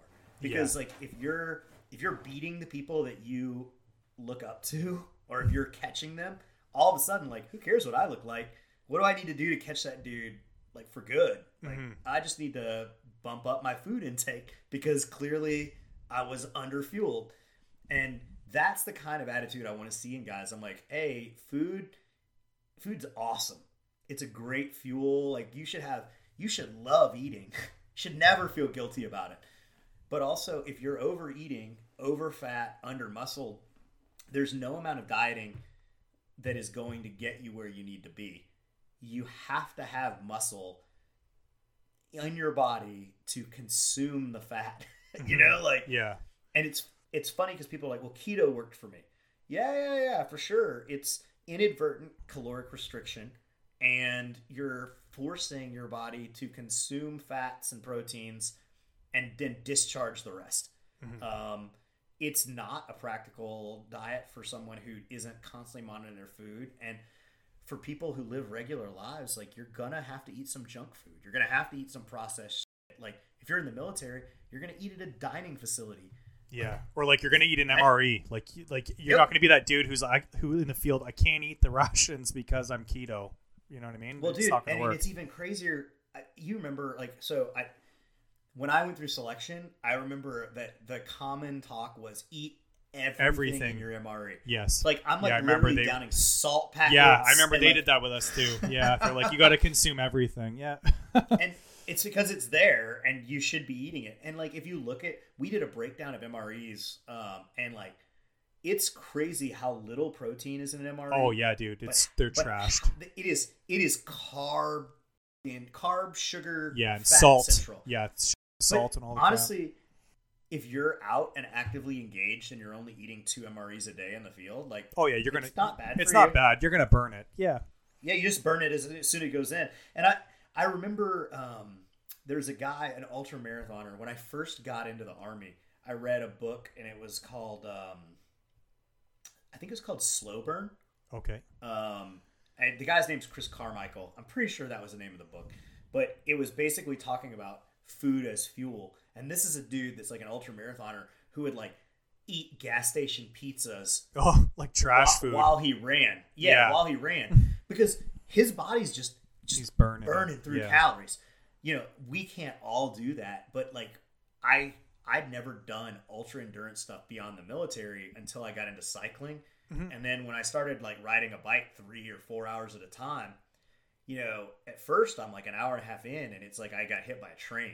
Like, you'd hit a wall and there's no amount of like fueling or drinking water that brings you back. And then I realized like, oh, well, if I have a drink of water every 15 minutes and I take a couple bites of food every 30 minutes, I don't hit a wall.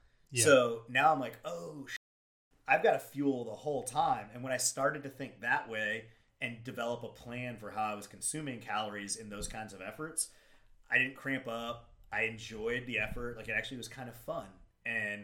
But if I had been out there going, well, I'm going to ride my bike 3 hours a day because I'll burn 1,500 calories or 2,000 calories, and that'll get me looking the way I want to look when it's swimsuit season, bro, that's not healthy.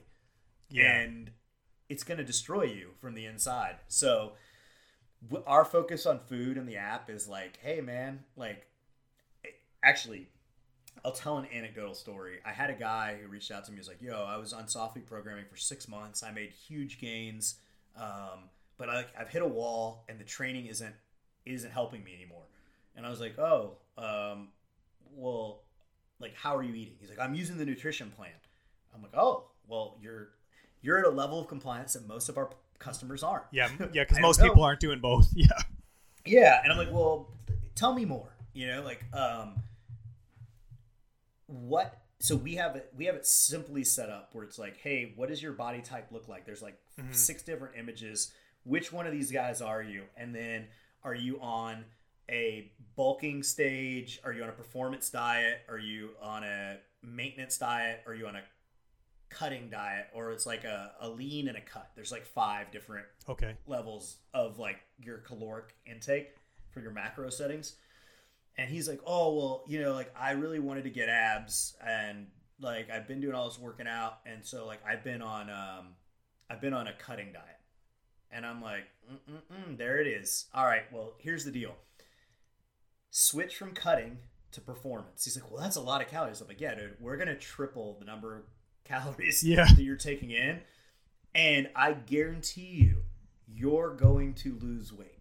And he's like, I don't believe it. And I'm like, well, actually, I don't think I said lose weight. I said you're going to lose fat. Mm-hmm. And literally, like, he hit me up after his next training cycle, and he was like, man, I never would have believed you. But I simply switched from cutting to performance. And he's like, I wasn't tired. I was able to sleep better. Mm-hmm. All of a sudden, my workouts had energy again. All my lifting numbers started going up. And then, miraculously, my abs started to pop. He's like, I just did a DEXA scan, and I lost like 3% body fat in one training cycle when I'd hit a wall for 3 months before and was super demoralized. I'm like, food actually matters. If you're training, you should be eating. Yes. And if you're a bikini model or trying to do some sort of bodybuilding figure thing, there are a million unhealthy tricks that go into that. But now you're out of the functional athlete for practical living, and you're into a sports specific training like methodology that really isn't healthy. And what sucks is our society as a whole has idolized that look, but they don't really have any idea what the consequences of that look are. And it's kind of like, as much as Arnold Schwarzenegger is kind of the model of bodybuilding, right? But Arnold like smoked dope, drank beer, and freaking ate everything. And that's what fueled his steroids. Like, he's like, hey man, I can afford to because I'm on performance enhancements and I've got a good routine and a plan. But I'm not encouraging people to live their lives like that. I'm saying, hey man, with the right hormone balance, the right sleep, a decent diet, not a perfect one, and a reasonably consistent training plan, you're going to be at a place in your life where you can do the other things you want to do. This week's episode is brought to you by FieldSeats.com. FieldSeats.com is an e-commerce, federally licensed firearms dealer. They provide virtual reviews on brand new firearms, and at the end of the review, they give away the firearm being reviewed to a lucky attendee. Each item reviewed is given away for free as part of their promotion for purchasing what they call a field review. Currently, they've got field reviews up ranging from $20 for a brand new Smith & Wesson M&P Shield 2.0 to $65 for a new Galil Ace Gen 2. Each review is limited to around 38 people, so your chance of winning the giveaway are so much higher. Use code STRONGMEN to receive 10% off your entire purchase at FieldSeats.com. Be sure to check out their Instagram and Twitter at FieldSeats if you want to go ahead and give them a follow and see what future items they have coming down the pipe. Thanks for your attention, and let's get on with this week's episode.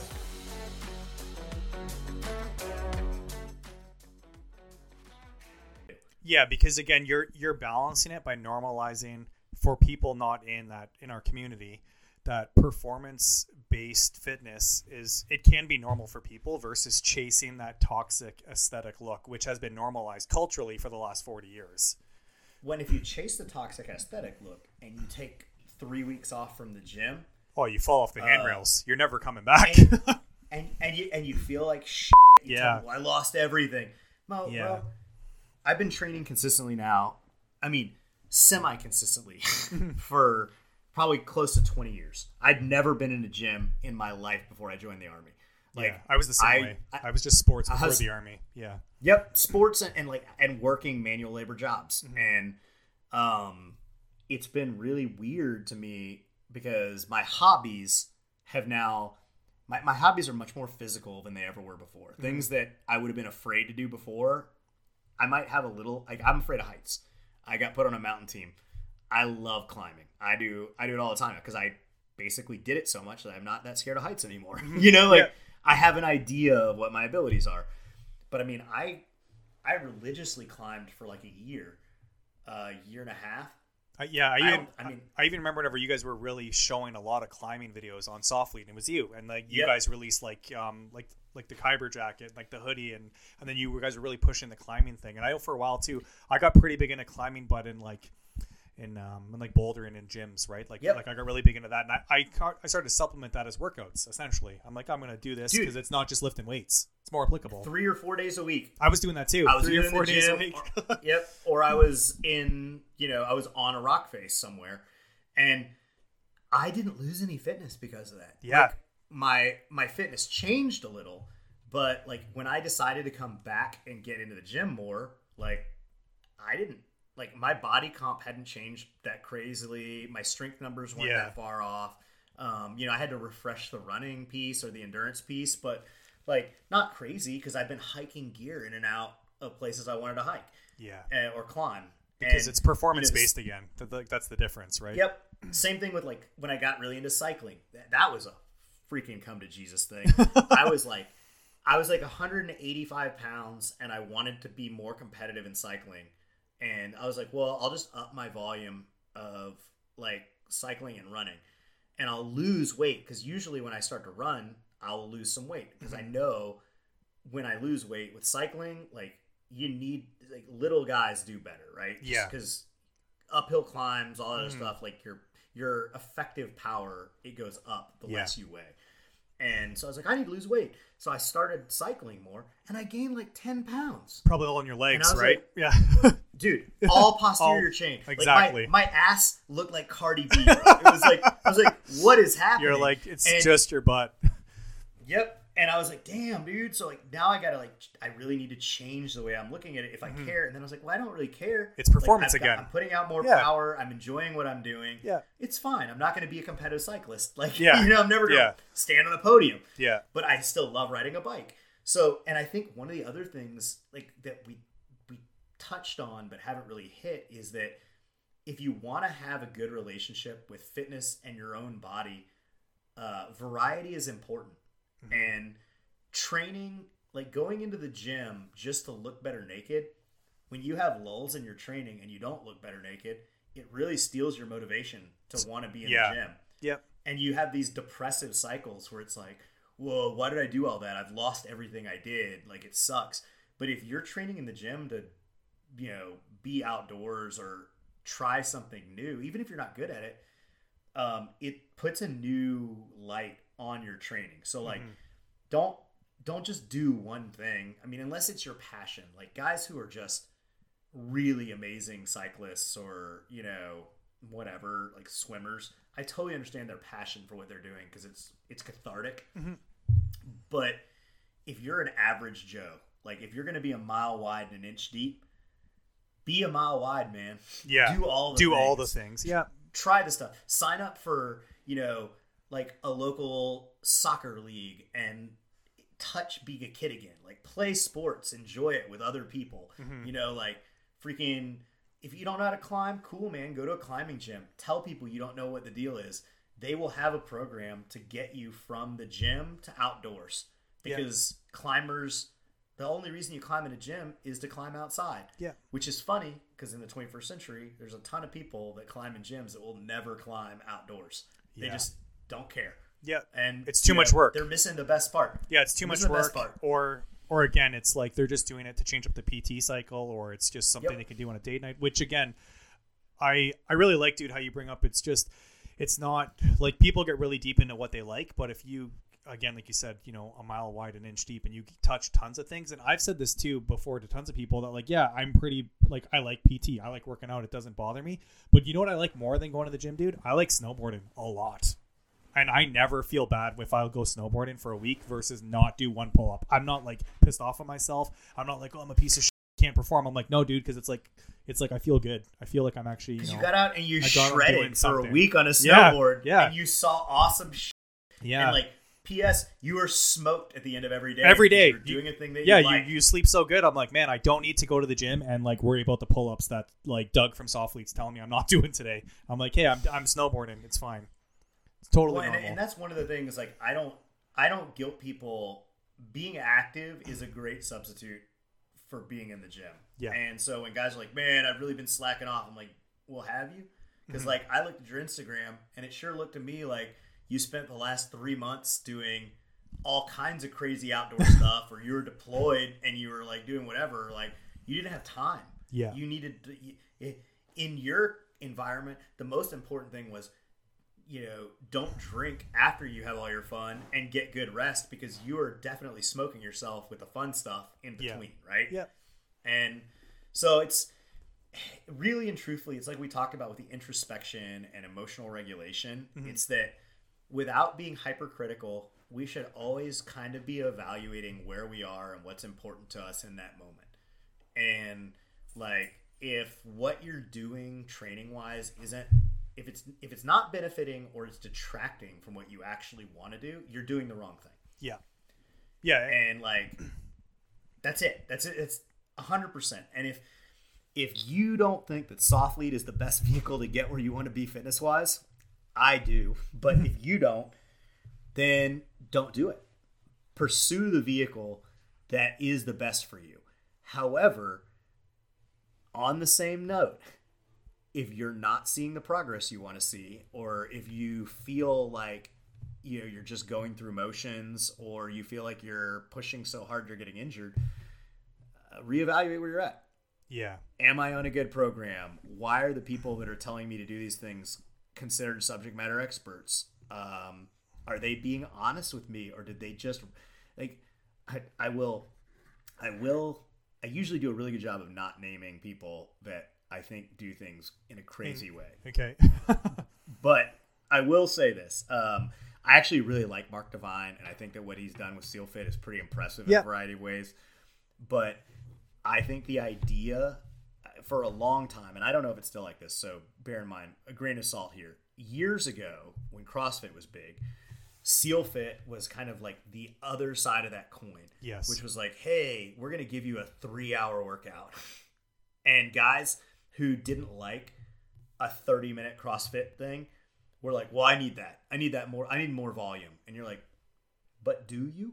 Like, yeah, I don't know. It got pretty popular at work for us. A lot of guys got on the Soflete train. Yeah.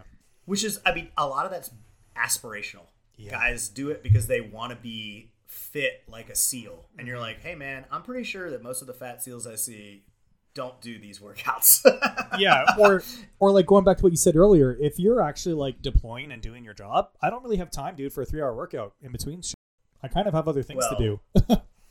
That being said, the most time I've ever had, a caveat to that is the most time I've ever had to work out was when I was deployed. Yes. And again, the only times I've ever been physically burned out from working out too much was on deployment. Yeah, because you had downtime and you have a gym available. But I just mean, again, like regardless of the military, some jobs, like if you're that dude turning wrenches 14 hours a day, you probably don't need to do a 3-hour Soflete workout at the end of the day.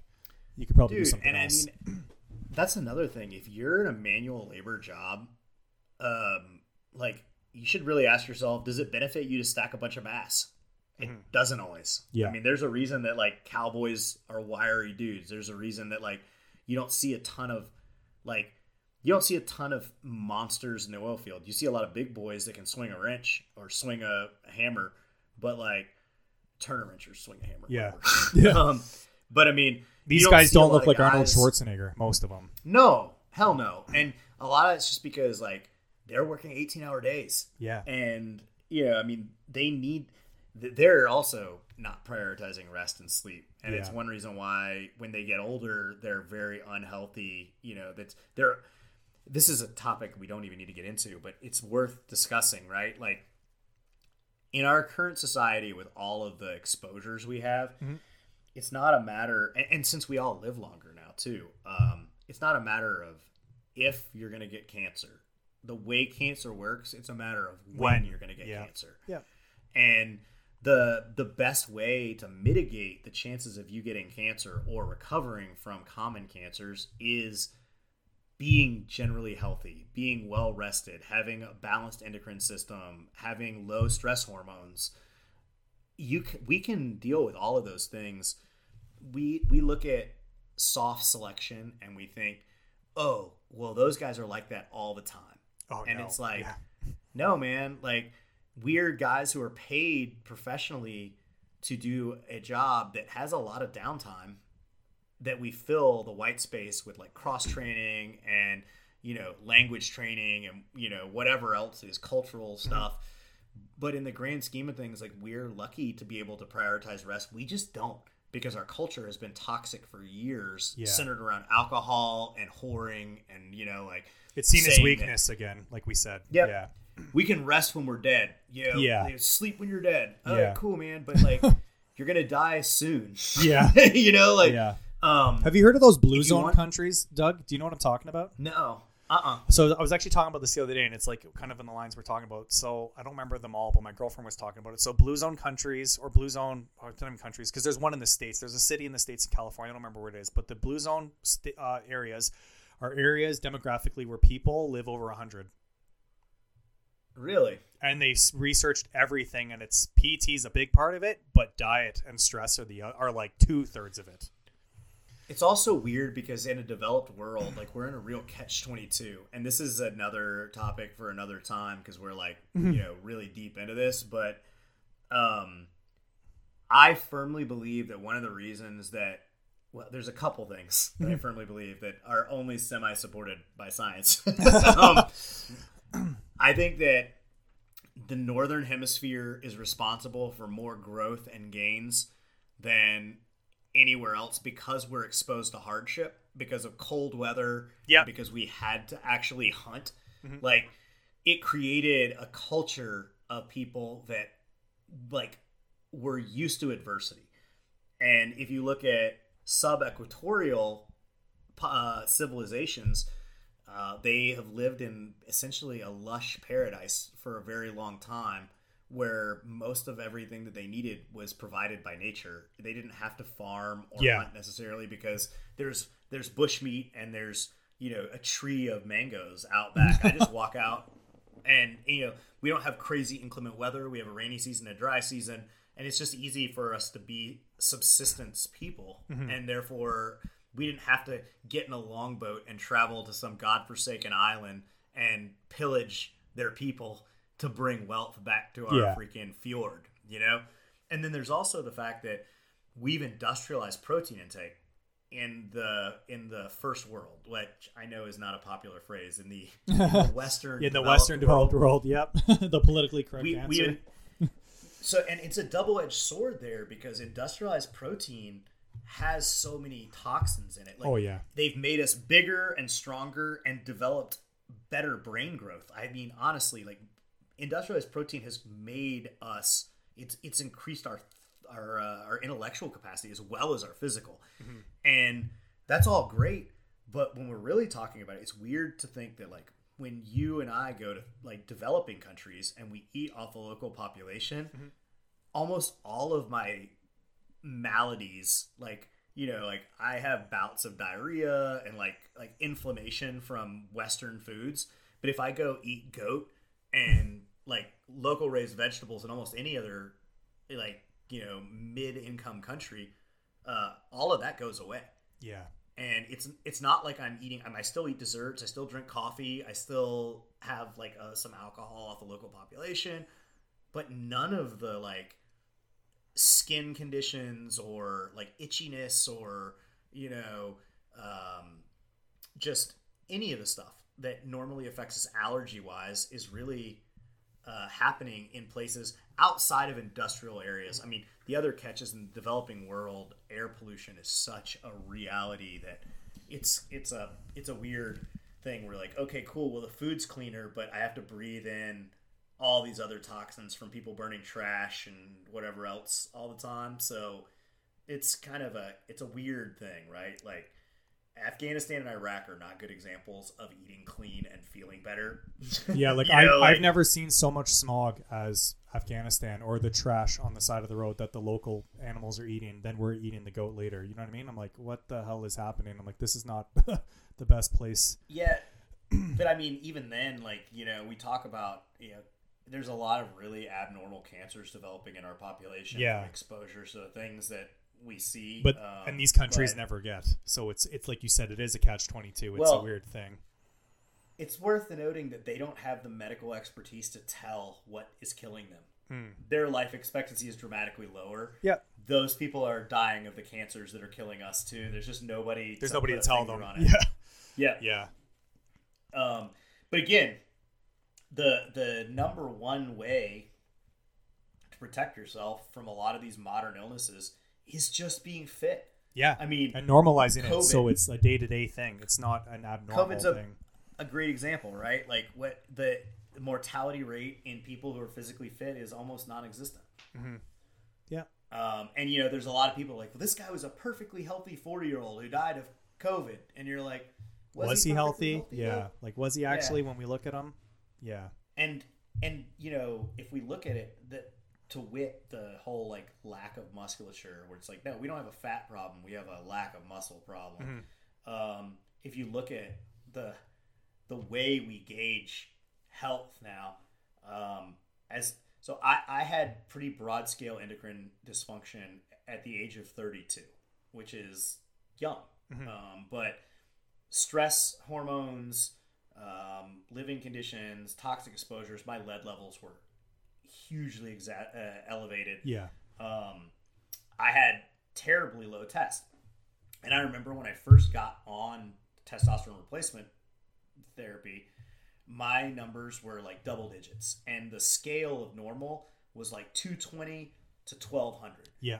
And over the course of the last 10 years that I've been on TRT, the normal scale of what normal average men from 18 to 80 have for testosterone has continued to slip left. Mm-hmm. Where like, now like normal high is like 1,000, like a high normal is 1,000, low normal is like, actually I think it may have been 300 to 1,200. Now it's like 200. I think it's 200 to 1,000 because I got mine tested recently too because I'm like mid 30s and I was curious and they said I was like low normal, but I'm like, but am I though? No, like, is that healthy? Is that a normal range? Wait, that's the thing is, and this is again another topic for another time, but a normal range for 18 to 80-year-olds, what the does that mean? Yeah, like that's such a huge range. Like I'm clearly like in the middle somewhere. I'm like, why is it so drastic? And even that number, like 300 to 1,000, that's huge.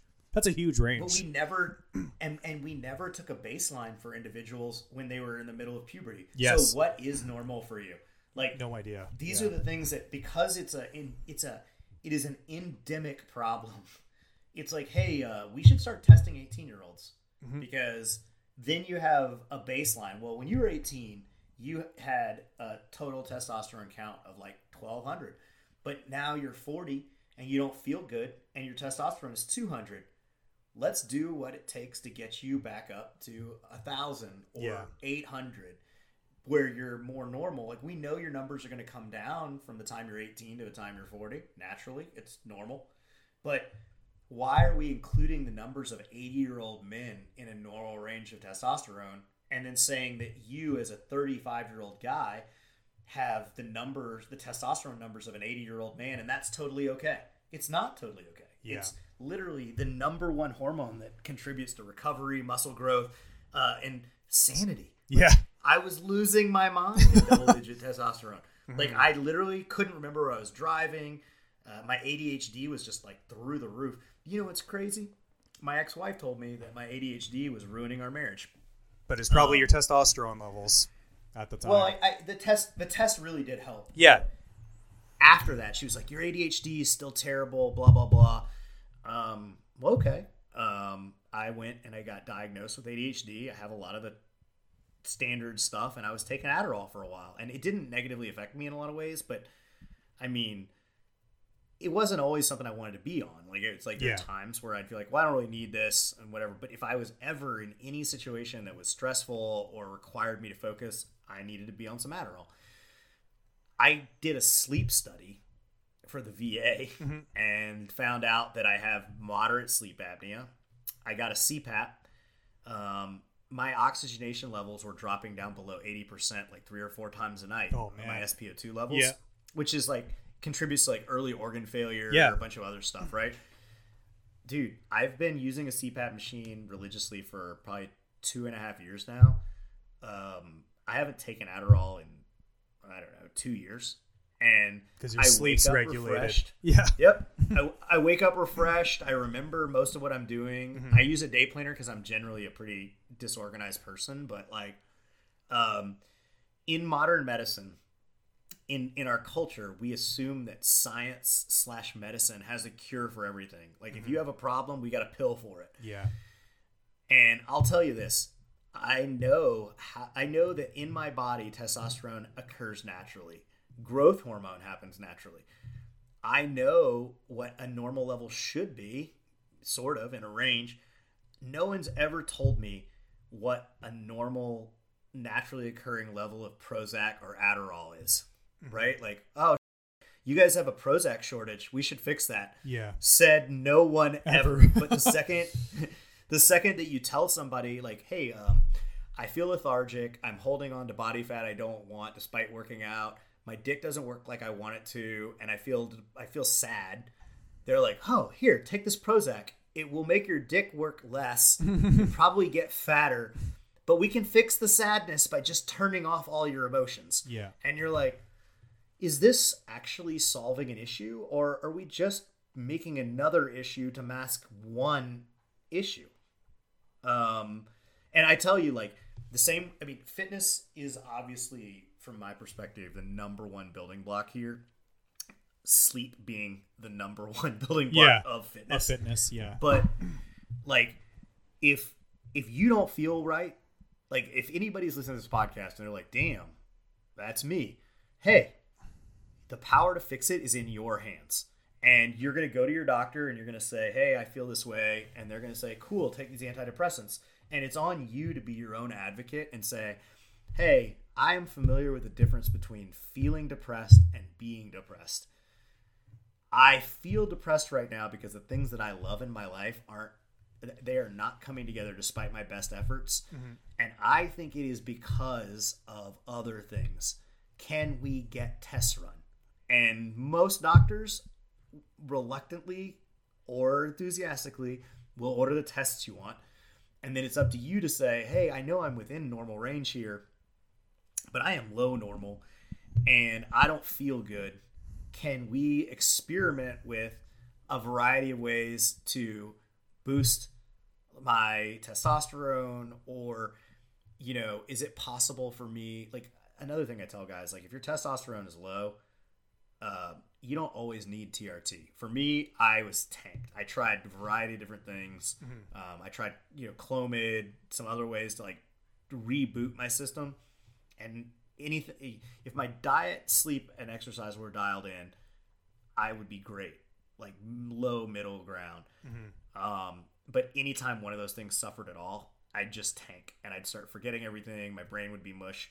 So, like, I've kind of come to terms with the idea that I will be on some sort of exogenous testosterone for the rest of my life, just because it's, a result of the way I live my life. Mm-hmm. But most people don't need that. Most people, it's like, hey, dude, change some things in your life to sleep better, and then go get tested again in 2 months and see how you feel. But I guarantee you, if you're getting good rest, and guys are like, well, I just can't go to sleep. And I'm like, are you drinking? Well, a little bit. Stop. And stop drinking. Like, I know that it seems like a terrible thing, but, like, do you dip? Oh yeah. Don't worry. It's a vasodilator. It's making your recovery harder. It's like, it's hurting a variety of things in your life. Like, it's increasing your blood pressure. Yeah. All things. Like, stop that. At least to see if it's what's causing your problem. Mm-hmm. Most modern autoimmune disorders are addressed pretty directly with elimination diets. Like, well, is it really a disease or is it a condition or what? If you know that what's causing it is something that's in your food, it's not really a disease, is it? Yeah. Like, it's your body's reacting to something that it doesn't like. So, like, you got to figure out what that thing is and you got to eliminate it. And, like, if your testosterone's low, I can tell you that if you're getting less than 8 hours a night of sleep, every hour of sleep less than 8 hours a night that you get, for most people, is reducing your natural testosterone production by like 5 to 15%, depending on the subject. for every hour, which is significant. Yep. When dudes are getting 3 to 4 or whatever the case is. You're getting 3 to 4 hours of sleep, and like your body is producing 60% less testosterone. And then if you're already low, it should be. like we said, if you're already low for whatever other factors, that's why you're in single digits or double digits. Dude, you know what drives guys to go to the doctor? Like, you can be fat, crazy, lazy, whatever. In the end, the thing that drives most dudes to go to the doctor is when their dick stops working. Yep. And it's like, hey, by the way, the chicks that you were with can tell you that they liked a dad bod all you want, but like the reality is, like it was kind of a blessing to you that your dick wasn't working as well as you wanted it to, because the chick you were with was not that into getting it anyway. Yeah. So like, here's the deal: don't let the dick be the thing that like measures where motivates you need to take care of yourself. Yeah, you know what I mean? Exactly. Like, if you start to feel like something is wrong, take ownership of your own health. Go to a doctor. And honestly, if you're not on health insurance, I will say this, and it's kind of funny, but like there's a lot of clinics that are run by doctors, and a real doctor listening to this is going to like all over what I'm about to say. But like, if your general practitioner, if your family doctor, if you don't have a family doctor, like if your general practitioner is not willing to play ball with taking a holistic approach to you addressing your own health, like, hey man, you got a check engine light that came on. The mechanic's not just going to tell you, oh, that check engine light, we'll put tape over it. Yeah. They're going to be like, we're going to fix the thing. If your doctor says, let's put tape over your check engine light, you get a new doctor. Yeah, 100%.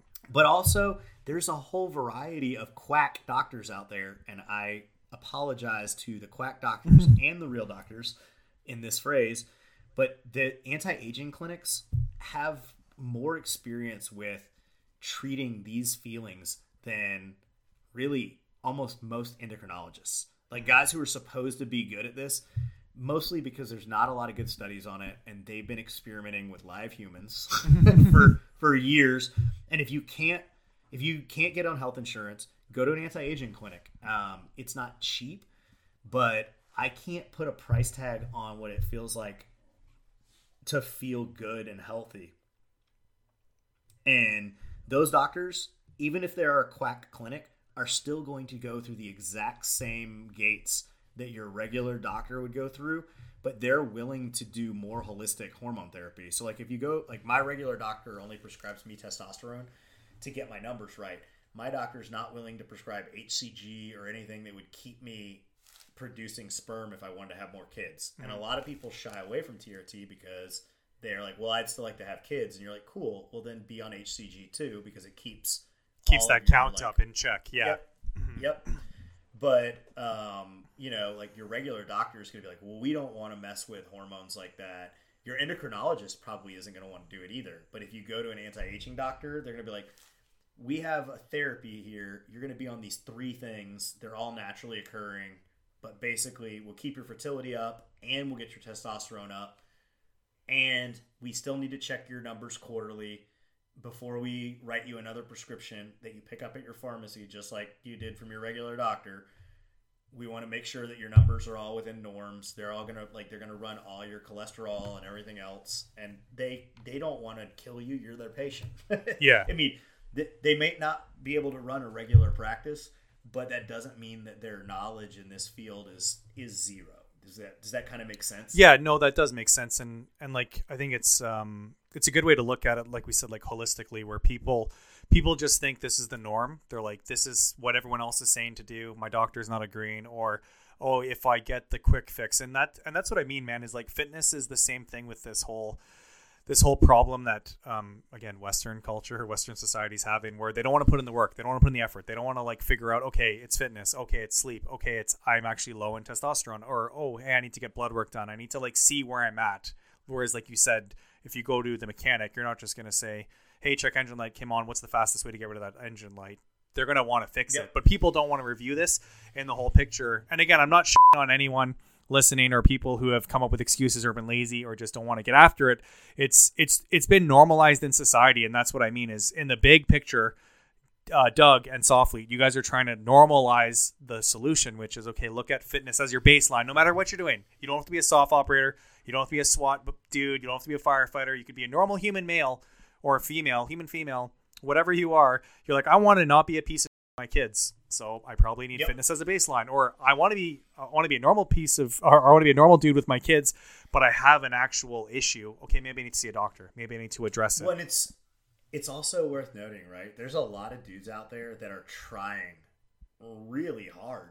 They work out a lot and they're not getting ahead of it. And it's because their problem is sleep. Yep. Or, and I think the default for people, like they start working out and they're like, well, it's not working. It's my diet. Because, every trainer's like, well, you can't outwork a bad diet. Nope, that's a lie. You can outwork a bad diet. Yes. You can. Like I've literally done it. I've done it for years. Yeah. I could feed McDonald's in my body and show up to work and outperform dudes. Like, that's bull.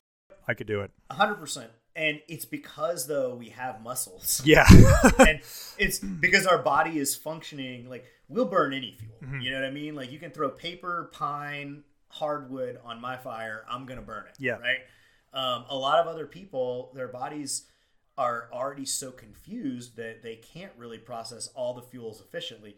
So, like, if you're currently following a sensible workout plan and you've convinced yourself that you just look this way or you just feel this way because this is how you are, and that is depressing, that would depress the shit out of me too, bro.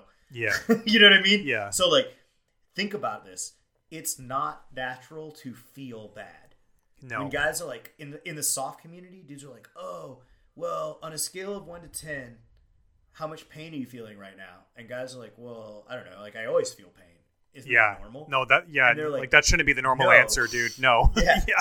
No, it is not normal. Mm-hmm. And what's funny is, and I can speak to this, I've done things career-wise. I've made life choices where every morning I woke up and I felt like my feet were bricks or my knees were swollen or like, I'm like, God dang, dude, I am getting arthritis at 35 years old or whatever. And I will tell you, at 41, almost 42, I train smarter than I've ever trained, but I train more, and I'm more active, and I'm in better shape. And you know what's funny? I wake up and I don't hurt. Like, I don't go to bed at night exhausted and achy. I go to bed tired sometimes, but like, I wake up in the morning and I have slept well. Yeah, I'm reinvigorated. I get out of bed and I have pep in my step. And if I start to hurt, it's because something happened. I'm like, hey, weird, my joints hurt. Oh, I bet I have Lyme's disease because I got bitten by a tick. And then I'll get on an antibiotic cycle and I will feel good again. Yeah. And like, the human body was not designed for us to feel bad our entire lives. If you feel bad every day, that is your body's check engine light saying, hey man, what's up? And obviously, if you have serious mechanical injuries, like if you broke your back or you have, like reconstructive surgeries that you didn't do adequate PT for, like, you're going to hurt in those places. But there are ways to break up the scar tissue that's causing pain. There are ways to like do small, simple physical therapy exercises that bring you back to a functional level. And when it comes to like back surgeries and things,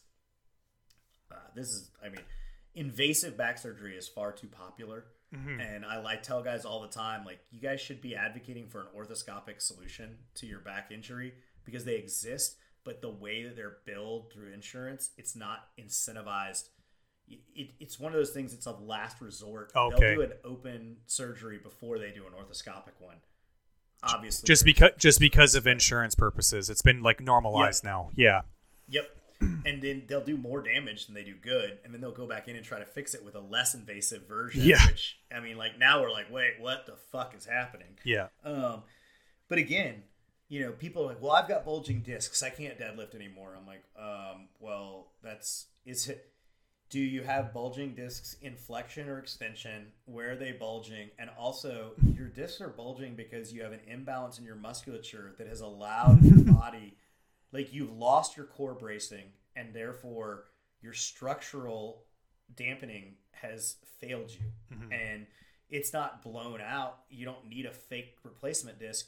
but you do need to work on the imbalance and get your bones back into the right alignment. And you can, like, the bulge will go away. The body will heal itself. It doesn't mean to stop moving or exercising.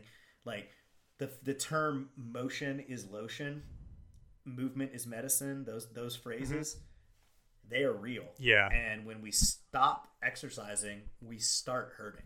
You know, like, yeah, it's like we said, it's just trying to get back culturally that this is normal. This is normal to be in motion. This is normal to, again, it's not task driven where you're like, I'm on a special forces team. I'm like, no, you're, playing catch with your kids. You're going for a hike with your dog. You're doing whatever the task is. And again, in this weird, like, prepared culture bullshit, especially with Instagram, where people think they're like preparing for the apocalypse. I'm like, most of you people can't walk 4 miles.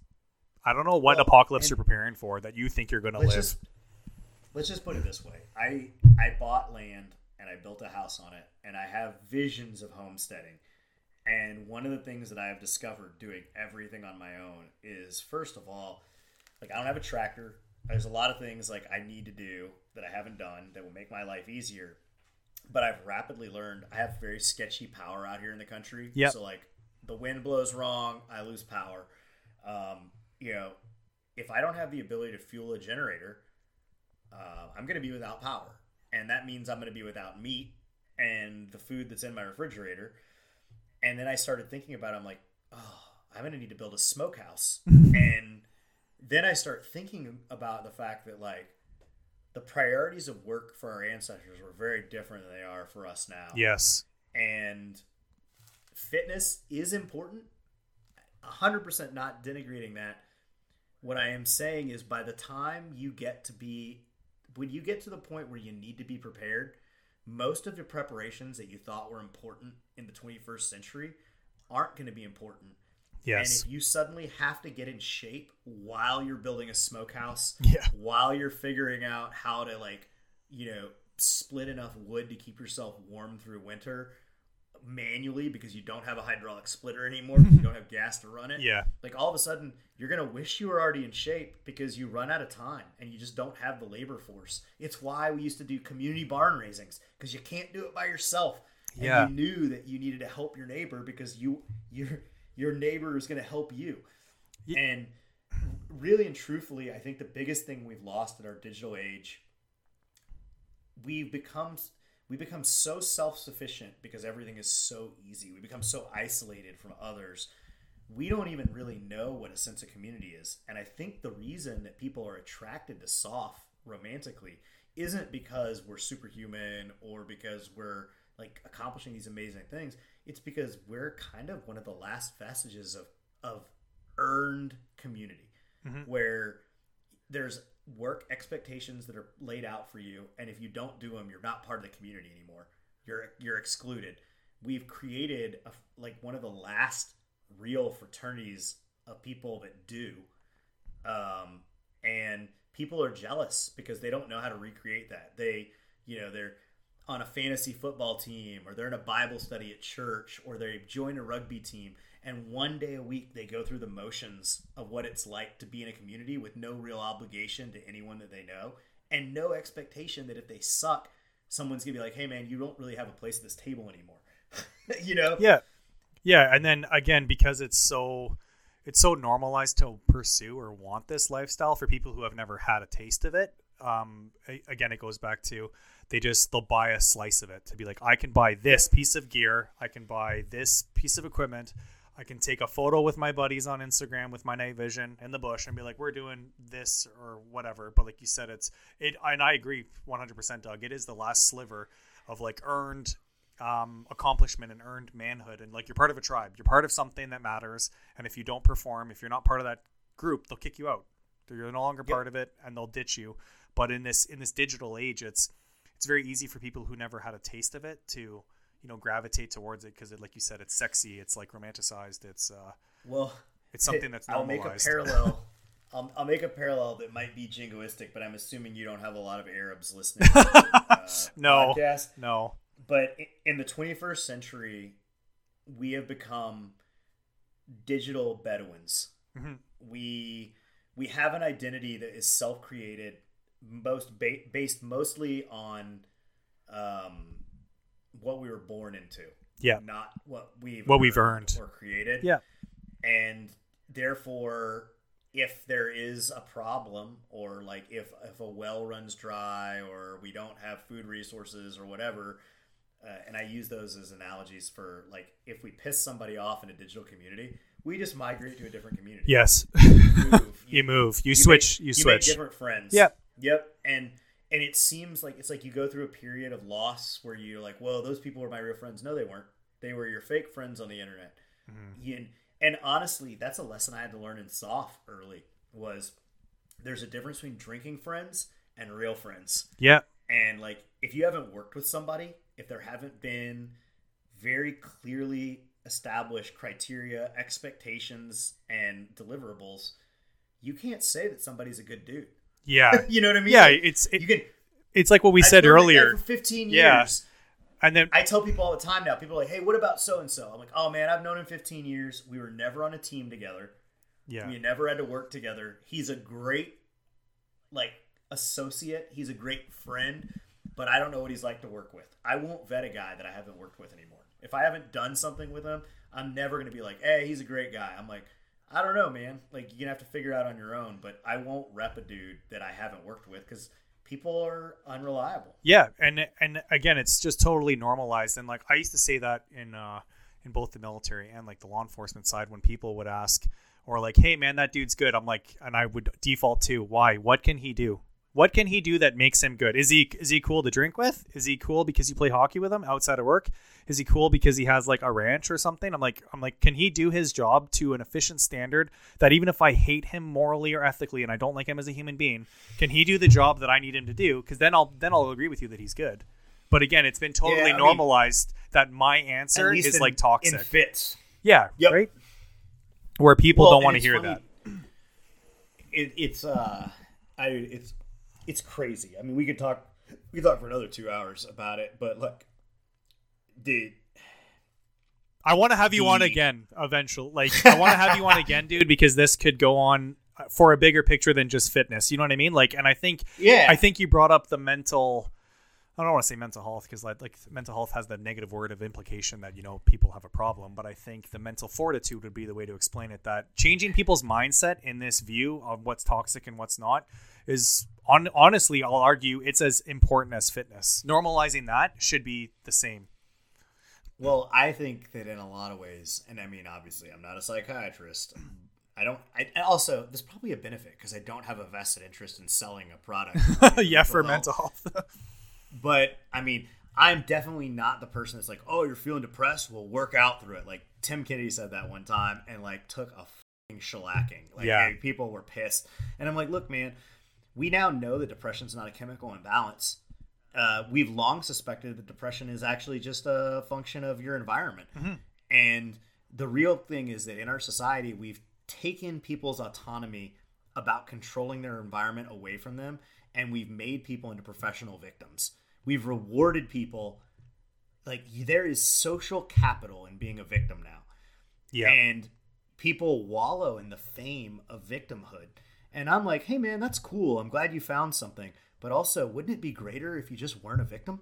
Like, wouldn't it be greater if you were able to wake up in the morning and not seek identity in the bad things that happen to you, but tell stories about the bad things that happen to you and how you manage to either choose to not have them be important in your life or move forward into a place where you are no longer a victim of other people's actions or your own choices. Like, and it's not to victim blame or say that people aren't victimized.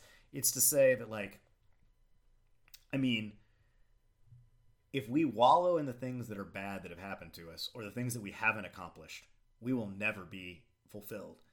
But if we look and go, hey, bad thing happened to me, I would like that to not happen again. How do I go about eliminating that from happening? Also, I haven't accomplished things that I want to accomplish in life. Why? You know what I mean? Like, Does that mean that do I need a degree to make what I want happen? Or is a degree a waste of time for me? Should I take the money that I would spend on college and invest it somewhere else? The time, you know, what do I really want? And frankly, like when I came out of my marriage, people were like, well, you deserve to be happy. You deserve to have what you want, which is like the generic answer that like everyone says. Chicks are like, oh, you deserve to be happy. Yeah. Okay, cool. Well, also, I can't look you in the eye and say I know what I want because I've accomplished almost everything that I wanted in life. Mm-hmm. And when people are like, well, what do you want? I'm like, I do not know. And it's okay to say you don't know.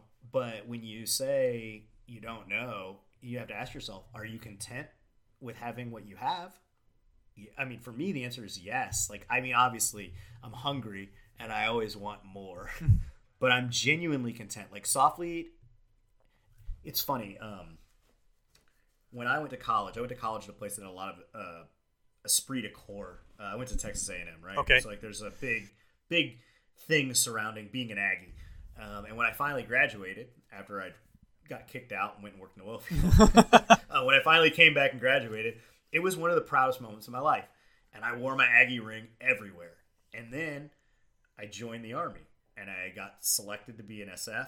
And suddenly, like, I didn't wear my Aggie ring that much anymore because the fraternity of Special Forces was like a much bigger accomplishment to me. Like, I gravitated towards a more select group of people, and I was much more proud of that accomplishment. And then, you know, like, being a dad, like, the biggest thing that's ever happened to me is being a dad. Like, and I have tons of identity in that. And I see so many people that are still hung up on a previous accomplishment or accolade. I'm glad you're bringing this identity. Up. Yeah. Yeah. That they miss the best thing that's happening to them. And it's like, yo, bro, like, you're missing the coolest thing ever, watching a little human that you created that is growing up and mimicking everything that you're doing. You're teaching them that they're not a priority if you're prioritizing a thing that doesn't matter anymore. Yeah. And it's one reason why I say fitness is so important. And I hate to kick the, dead horse or whatever, but like, fitness is always going to be important. Yeah. Like no matter being able to participate, do the things you want to do, that's always important. But it's a skill level 1 task. It's the kind of thing that if you don't have it, like, you can't really do a lot of other stuff. Yeah, it should be the baseline for everyone, no matter what the task. Yep. And never be so absorbed in the thing that you thought was important that you can't move on to something else. And we talked about, like, vets are like, well, I hate the transition away. I miss it. Yo, bro, you got lucky and you hit the easy button. You joined an organization that was a closed institution, much like a prison. And very much like prison. Yeah, you're forced into this tight environment where you trauma bonded with a bunch of other guys going through the same experience that you're going through. You guys shared hardship together, and even though you hated it in a moment, like, in a lot of ways, it's that type 2 fun. It's the kind of thing that, like, in retrospect, you're like, damn, that was pretty cool. But you can't live that forever. It's like being a heroin addict. Yeah. Like, the first high was rad, but every other high after that is less and less and less. Yeah. But you're surrounded by better drugs. Like, pursue the next thing. And don't let your obsession with the thing you thought was cool in the rearview mirror detract from the reason. I mean, we talked about, you're like, I got a divorce out of my service, right? Well, I definitely prioritized everything but my relationship with my wife. Like, I prioritized my kids over my relationship with my wife, because I took for granted that we were in a pact. Mm-hmm. We were in this together, and she was going to do her thing and I was going to do my thing. And, like, even if we didn't like it, we'd figure it out. Mm-hmm. And in the long run, it's not the case. And I've really had to weigh with myself, like, do I want to be in a partnership with, another person? Like, I enjoy being on my own. I have a really great group of friends that support me and I support them. And, like, that's very rewarding. And I don't really have the bandwidth to offer a romantic or emotional connection to another person in a way that they would want. And if I am, they kind of have to meet me. You know what I mean? Like, it's like, hey, we're both going to make sacrifices here. But that's why it's like, hey, when you decide, like, if you want to get married and have kids, that's awesome. But don't let that be your identity. Yeah.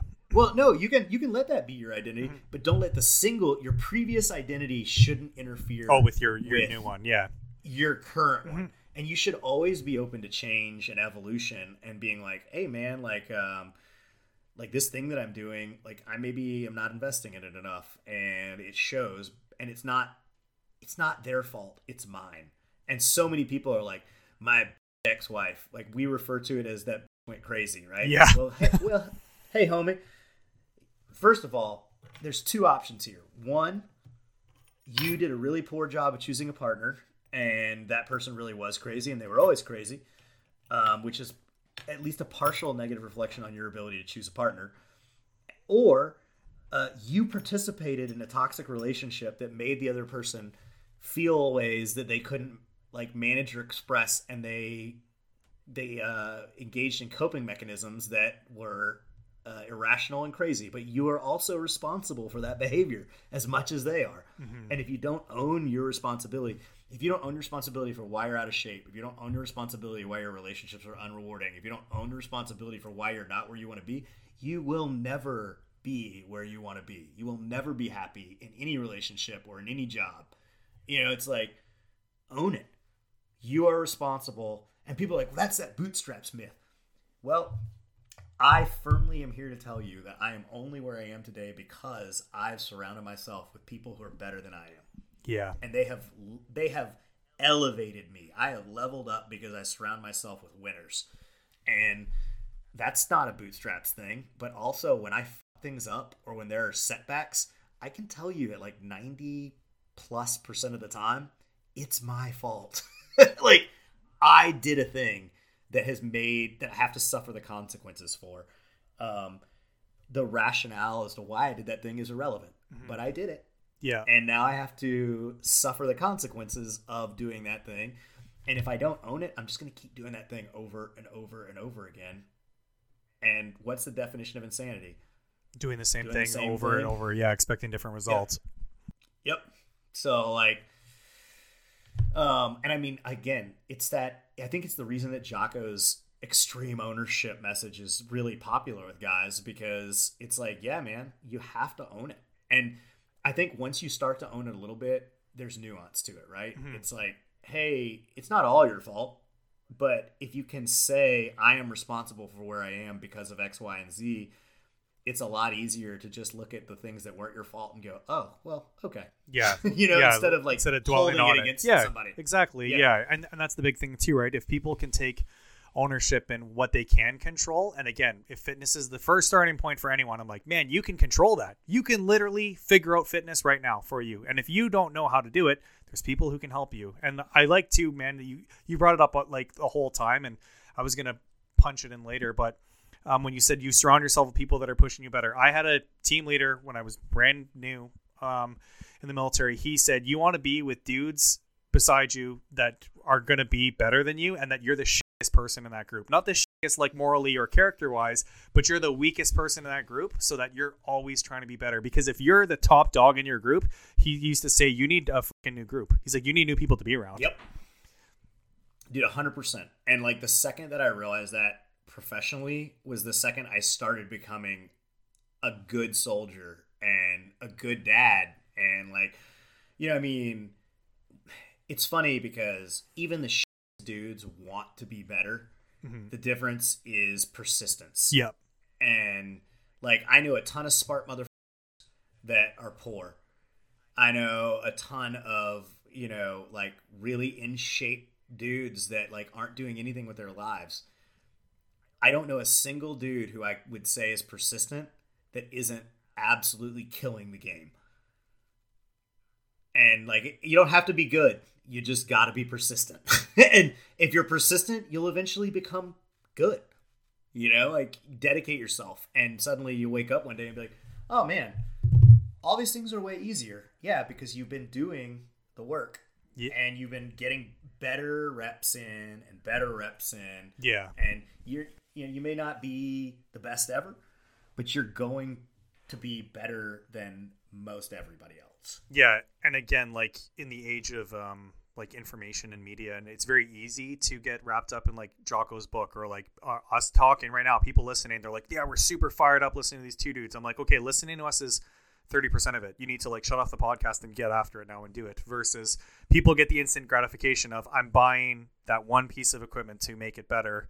Right. And they're like, they just expect that, versus we're just trying to bring this approach that you can get better in everything. And if preparedness is the game that's like sexy right now and you want to be more prepared, I'm like, okay, well, you can get more prepared today by doing, X, Y, and Z, whatever you're weak at, you can figure it out. You just got to put effort in. I'll tell you this right now, dude. Here's like words to live by. Like almost everything that you do in your life to get better is fucking free. You don't need to go into debt to buy stuff that is going to make things easier. Like we fought world wars without nods. Yeah.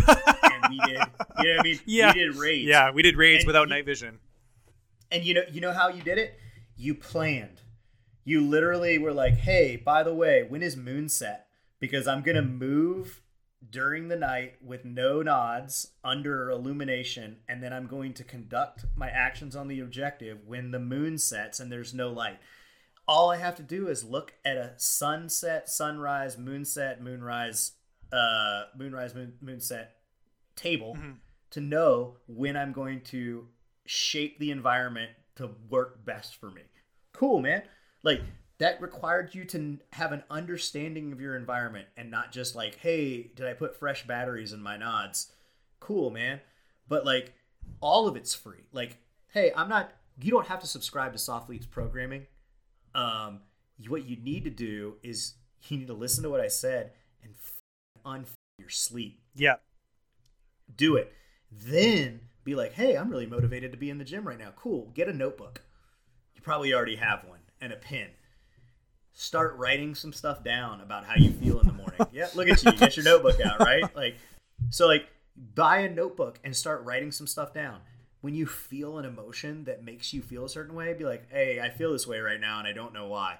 Next time you write it down, you be like, I kind of do know why, right? Like, you can write a plan. It's like, hey, guys are like amped up right now. For sure, read motivational stuff. It's great. But most motivational stuff doesn't come with a plan that's for you. Yeah. And so, like, you need to sit down and be like, hey, where am I right now? How did I get here? Like, write a timeline. This is what I've done so far in my life. X, Y, Z. Here's where I am. Here's where I would like to be. I want to do this other thing. What do I need to do? What are some logical steps? Well, I don't really know. Cool. Reach out to somebody who's where you want to be and ask them how they got there. Take notes. Talk to 3 or 4 different people and be like, there's a common theme here. These guys did similar things in these areas. I need to do those things. Cool, man. Write it down. Now, I don't have enough money to do this thing, but I do have enough time to do this other thing. I'm going to do that thing first until I have enough money to do this other thing that requires some sort of financial input. And I'm going to prioritize these things over everything else in my life until I get to the point I want to be. Mm-hmm. That's it. And I mean, dude, I'm telling you, guys are like, well, I can't work out like Doug. I don't have a home gym. I joined a Globo gym just to do the programming to show people you didn't need a home gym, which is funny because for a long time our messaging was you don't need to go to a Globo gym because of COVID. Yeah, just have a home gym. Yeah, I remember during COVID, that was a big push. But, I mean, it's also worth noting that during the course of my physical fitness journey, I lived in Morocco for 8 months. I've lived all over Africa for years at a time. I've been in places where I had no gym equipment and nothing, like no way to work out. And I'm out doing pull-ups on tree branches, handstand push-ups against like old walls, swimming in rivers with crocodiles just for fun, running. Like when I was in Senegal, I ran multiple marathons just because I was bored and I had tons of downtime. And I was like, you know what? I wonder if I can. And that's I awesome. lost like 30 pounds in a 3-month trip just because all I did was run. It was a problem. Actually, I was like, I think I got a disease in Africa because I just like lost so much weight. Like all I'm doing is running on my days off. Yeah. I mean, in the end, it's up to you. Like I could do what everybody else I work with did when we didn't have equipment and just sit around my room and jerk off to Pornhub. Yeah. You know what I mean? Or I could be like, well, it's probably best I go out and like, because I got out and did that stuff, I met new people, I met locals, I built relationships. So like my buddy's like, yo, how do you keep getting invited to these parties and stuff? I'm like, oh, dude, I was running through the park the other week and I was doing some push-ups and some random dude was like talking to me and he's like, hey, come by my house. And then, I got invited to a dinner party and it was cool. But like, again, don't let your environment or self-imposed limitations get in the way of you pursuing those goals. You don't have to be a psycho David Goggins to make this all work. All you have to do is be committed to not being a lazy piece. And if you are ever sitting on the couch and you question, am I being a lazy piece of shit? The answer is always yes. and frankly, sometimes it is okay to be a lazy piece of shit, but it should be sandwiched with activities. You know what I mean? Yeah, exactly. Like, I'm exhausted. I want to watch a movie. I want to read a book. I want to play with some dogs, or I want to take a nap. All of those things are totally acceptable, but moderation and balance still matter, Yeah, exactly. And like I said earlier in this, dude, it's just about, we're trying to normalize all this and bridge the gap so that because like we said, there's a definitive line, right, on the two sides of like people who really get after it, people who are prepared, people who come from the military, and then people who don't, and they use the excuse of, well, I'm not that person, I don't have that job, I don't need to do that job, it'll never happen to me. I'm like, yeah, but all that could change in a moment's notice, and now it is happening to you. Now someone is looking at you, like you said, you have to like carry your kid, you have to, someone needs help with something. I'm like, you just need to be as the better version of yourself that you can be. And again, kind of the broader topic, like essentially the more branches or skills that we can bring to the table for this like project, this podcast, I get no money from this, but my effort, it'll help the most people see the bigger picture of, okay, I can not be a piece of shit yesterday because I listened to this and I kind of have a plan now moving forward. And I agree, dude, from day one, fitness is like, that's the starting point for most people. It will help you move everything. As a caveat on the fitness thing, one of the biggest panaceas or cures to malaise or depression is being outdoors. Yeah, 100%. And you don't have to run the Biggs Barkley backyard marathon or whatever to be able to go, oh, you know what? Like, I'm going to get outside and I'm going to walk for 30 minutes. My roommate refers to it as sunning his balls. He literally, he gets up and he just like walks around in the open field behind my house with his shirt off. And he's just like, man, I feel reinvigorated. I stood in the sun for 20 minutes. And I'm like, man, good for you. Like, but we have vitamin D deficiencies culturally. Like, it's like people just don't spend time outside. And so like, if you're currently sedentary, if you're not physically active, the sleep piece is important, but also just get outside, breathe some fresh air, get some sun on your skin. And that's going to improve your position too. It's going to help you feel better. Yeah, 100%, dude. And like I said, at the end of the day, it's just trying to normalize this to help the most people. But it's why seasonal depression is real. It's because you live in a place where there's no sun and you're just trapped in the house. And it's like, get out there, get a little sun. You'll freeze, but like, at least get a little bit, Yeah, and then like we said, right, you're just setting the precedence. If your kids see you doing this, like, for 15 years, it's totally normal. Your kids are going to grow up doing this. It's going to be normal to them. They're going to see that this is a healthy way to live. You can't force them to do it. I'll just tell you, because my kids, like they come and they go with how they want to do things. Yeah. But if you normalize it, like you said, it doesn't matter if they do it right now. It doesn't matter if they're normal teenagers that don't want to do what you do. When they get older, they're going to be like, damn, I understand why dad or mom did those things, and it is important to me as well. Exactly. Yeah. And that's the whole point, right, is to just build, the next best generation instead of, like we said, it's kind of at a weak point right now with everything going on, and it's normalized to be okay with mediocrity, like we said earlier. Yep. So I blame modern art. Dude, I'm Jackson Pollock, you son of a bitch. I'm gonna continue to blame forever until my Instagram account, where I literally just have photos of me like making fire or at a shelter or something. I'm gonna blame consumerism. That's the issue. People want to buy because it's a quick fix, right? It's like a hit. Like you said, it's the Dude, addict. It does feel good. It feels good Always want a new thing. always want a new thing. But you know what feels even better? Going outside with your family and like doing something hard, and then looking back and be like, yeah, man, we did something hard. And like you said, your kids will remember it, or you'll remember it. You'll normalize it, or you, like you said, may not be now, but 10 years from now, whenever your kids are adults, they're like, man, like our dad did stuff with us after work, and it was sweet, and he cared. Yep. Well, he cared. That's what matters. And I think that most people feel there's definitely a lack of caring in our culture as a whole. Mm-hmm. And people say they care, but then they don't do anything about it. And it doesn't matter what you say to me. It matters what you do. Exactly. Yeah. And then actions. Exactly. And that's what I mean, right? With this whole thing is, even before we started recording hours ago, when I told you I was looking for you because I'm like, I can tell from this dude that he cares, and Soflete cares. You care about helping people. You care about making better versions of themselves than they were yesterday. You don't care about, the marketing. You don't care about, are we in, the latest, whatever fad that it's going to be. Don't worry. I'm just out here trying to get canceled. Awesome, dude. Well, would you be able to just plug in real quick, like your social media and obviously Soflete? I will link everything in the bottom of the podcast for people. If you're interested in the programming, which is honestly like we have a lot of products. Yeah, we sell a lot of supplements, and we sell T-shirts and like cool swag. But in the end, our core product is subscribing to our app, and it's $34 a month.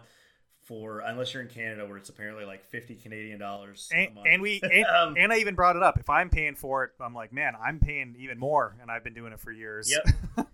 So if the website is soflete.com, SOFLETE. It stands for Special Operations Forces Athlete.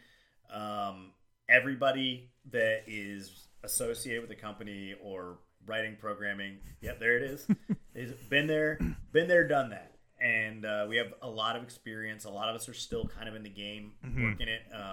So like, we know what we're talking about. And like, I don't say that lightly, because I'll be the first one to be like, I'm not really that knowledgeable. You know what I mean? Yeah.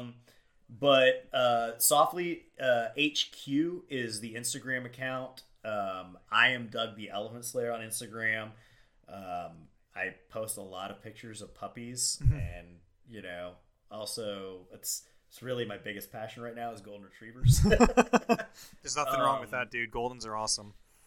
Yeah, they've been a lifesaver for me. But all to be said, you don't have to follow me. You don't even have to like me.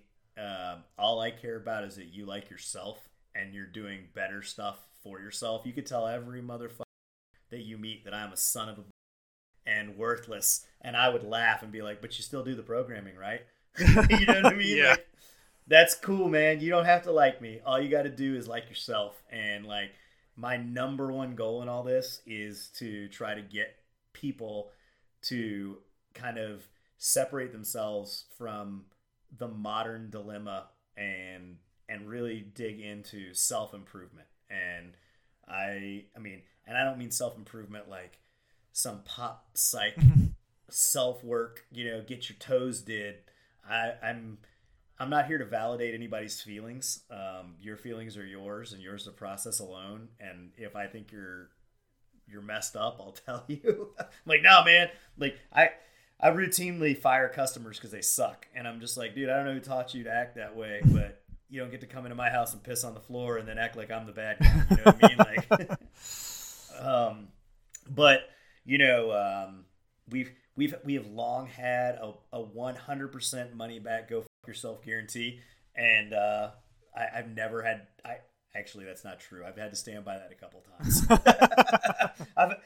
I've had a couple inconsolable dudes that I was like, hey man, here's all the money you ever spent with us. Anything you ever try to buy from us, I'm going to refund your money. I don't want to deal with you ever again. But that kind of fits into the whole don't be an asshole thing, Yeah, 100%. So like, I would, our website, the Soflete website, has a pretty prolific blog with a lot of interesting content on it, like long form stuff, leadership, fitness, nutrition oriented. We have a YouTube channel as well that has a lot of like longer form content on it.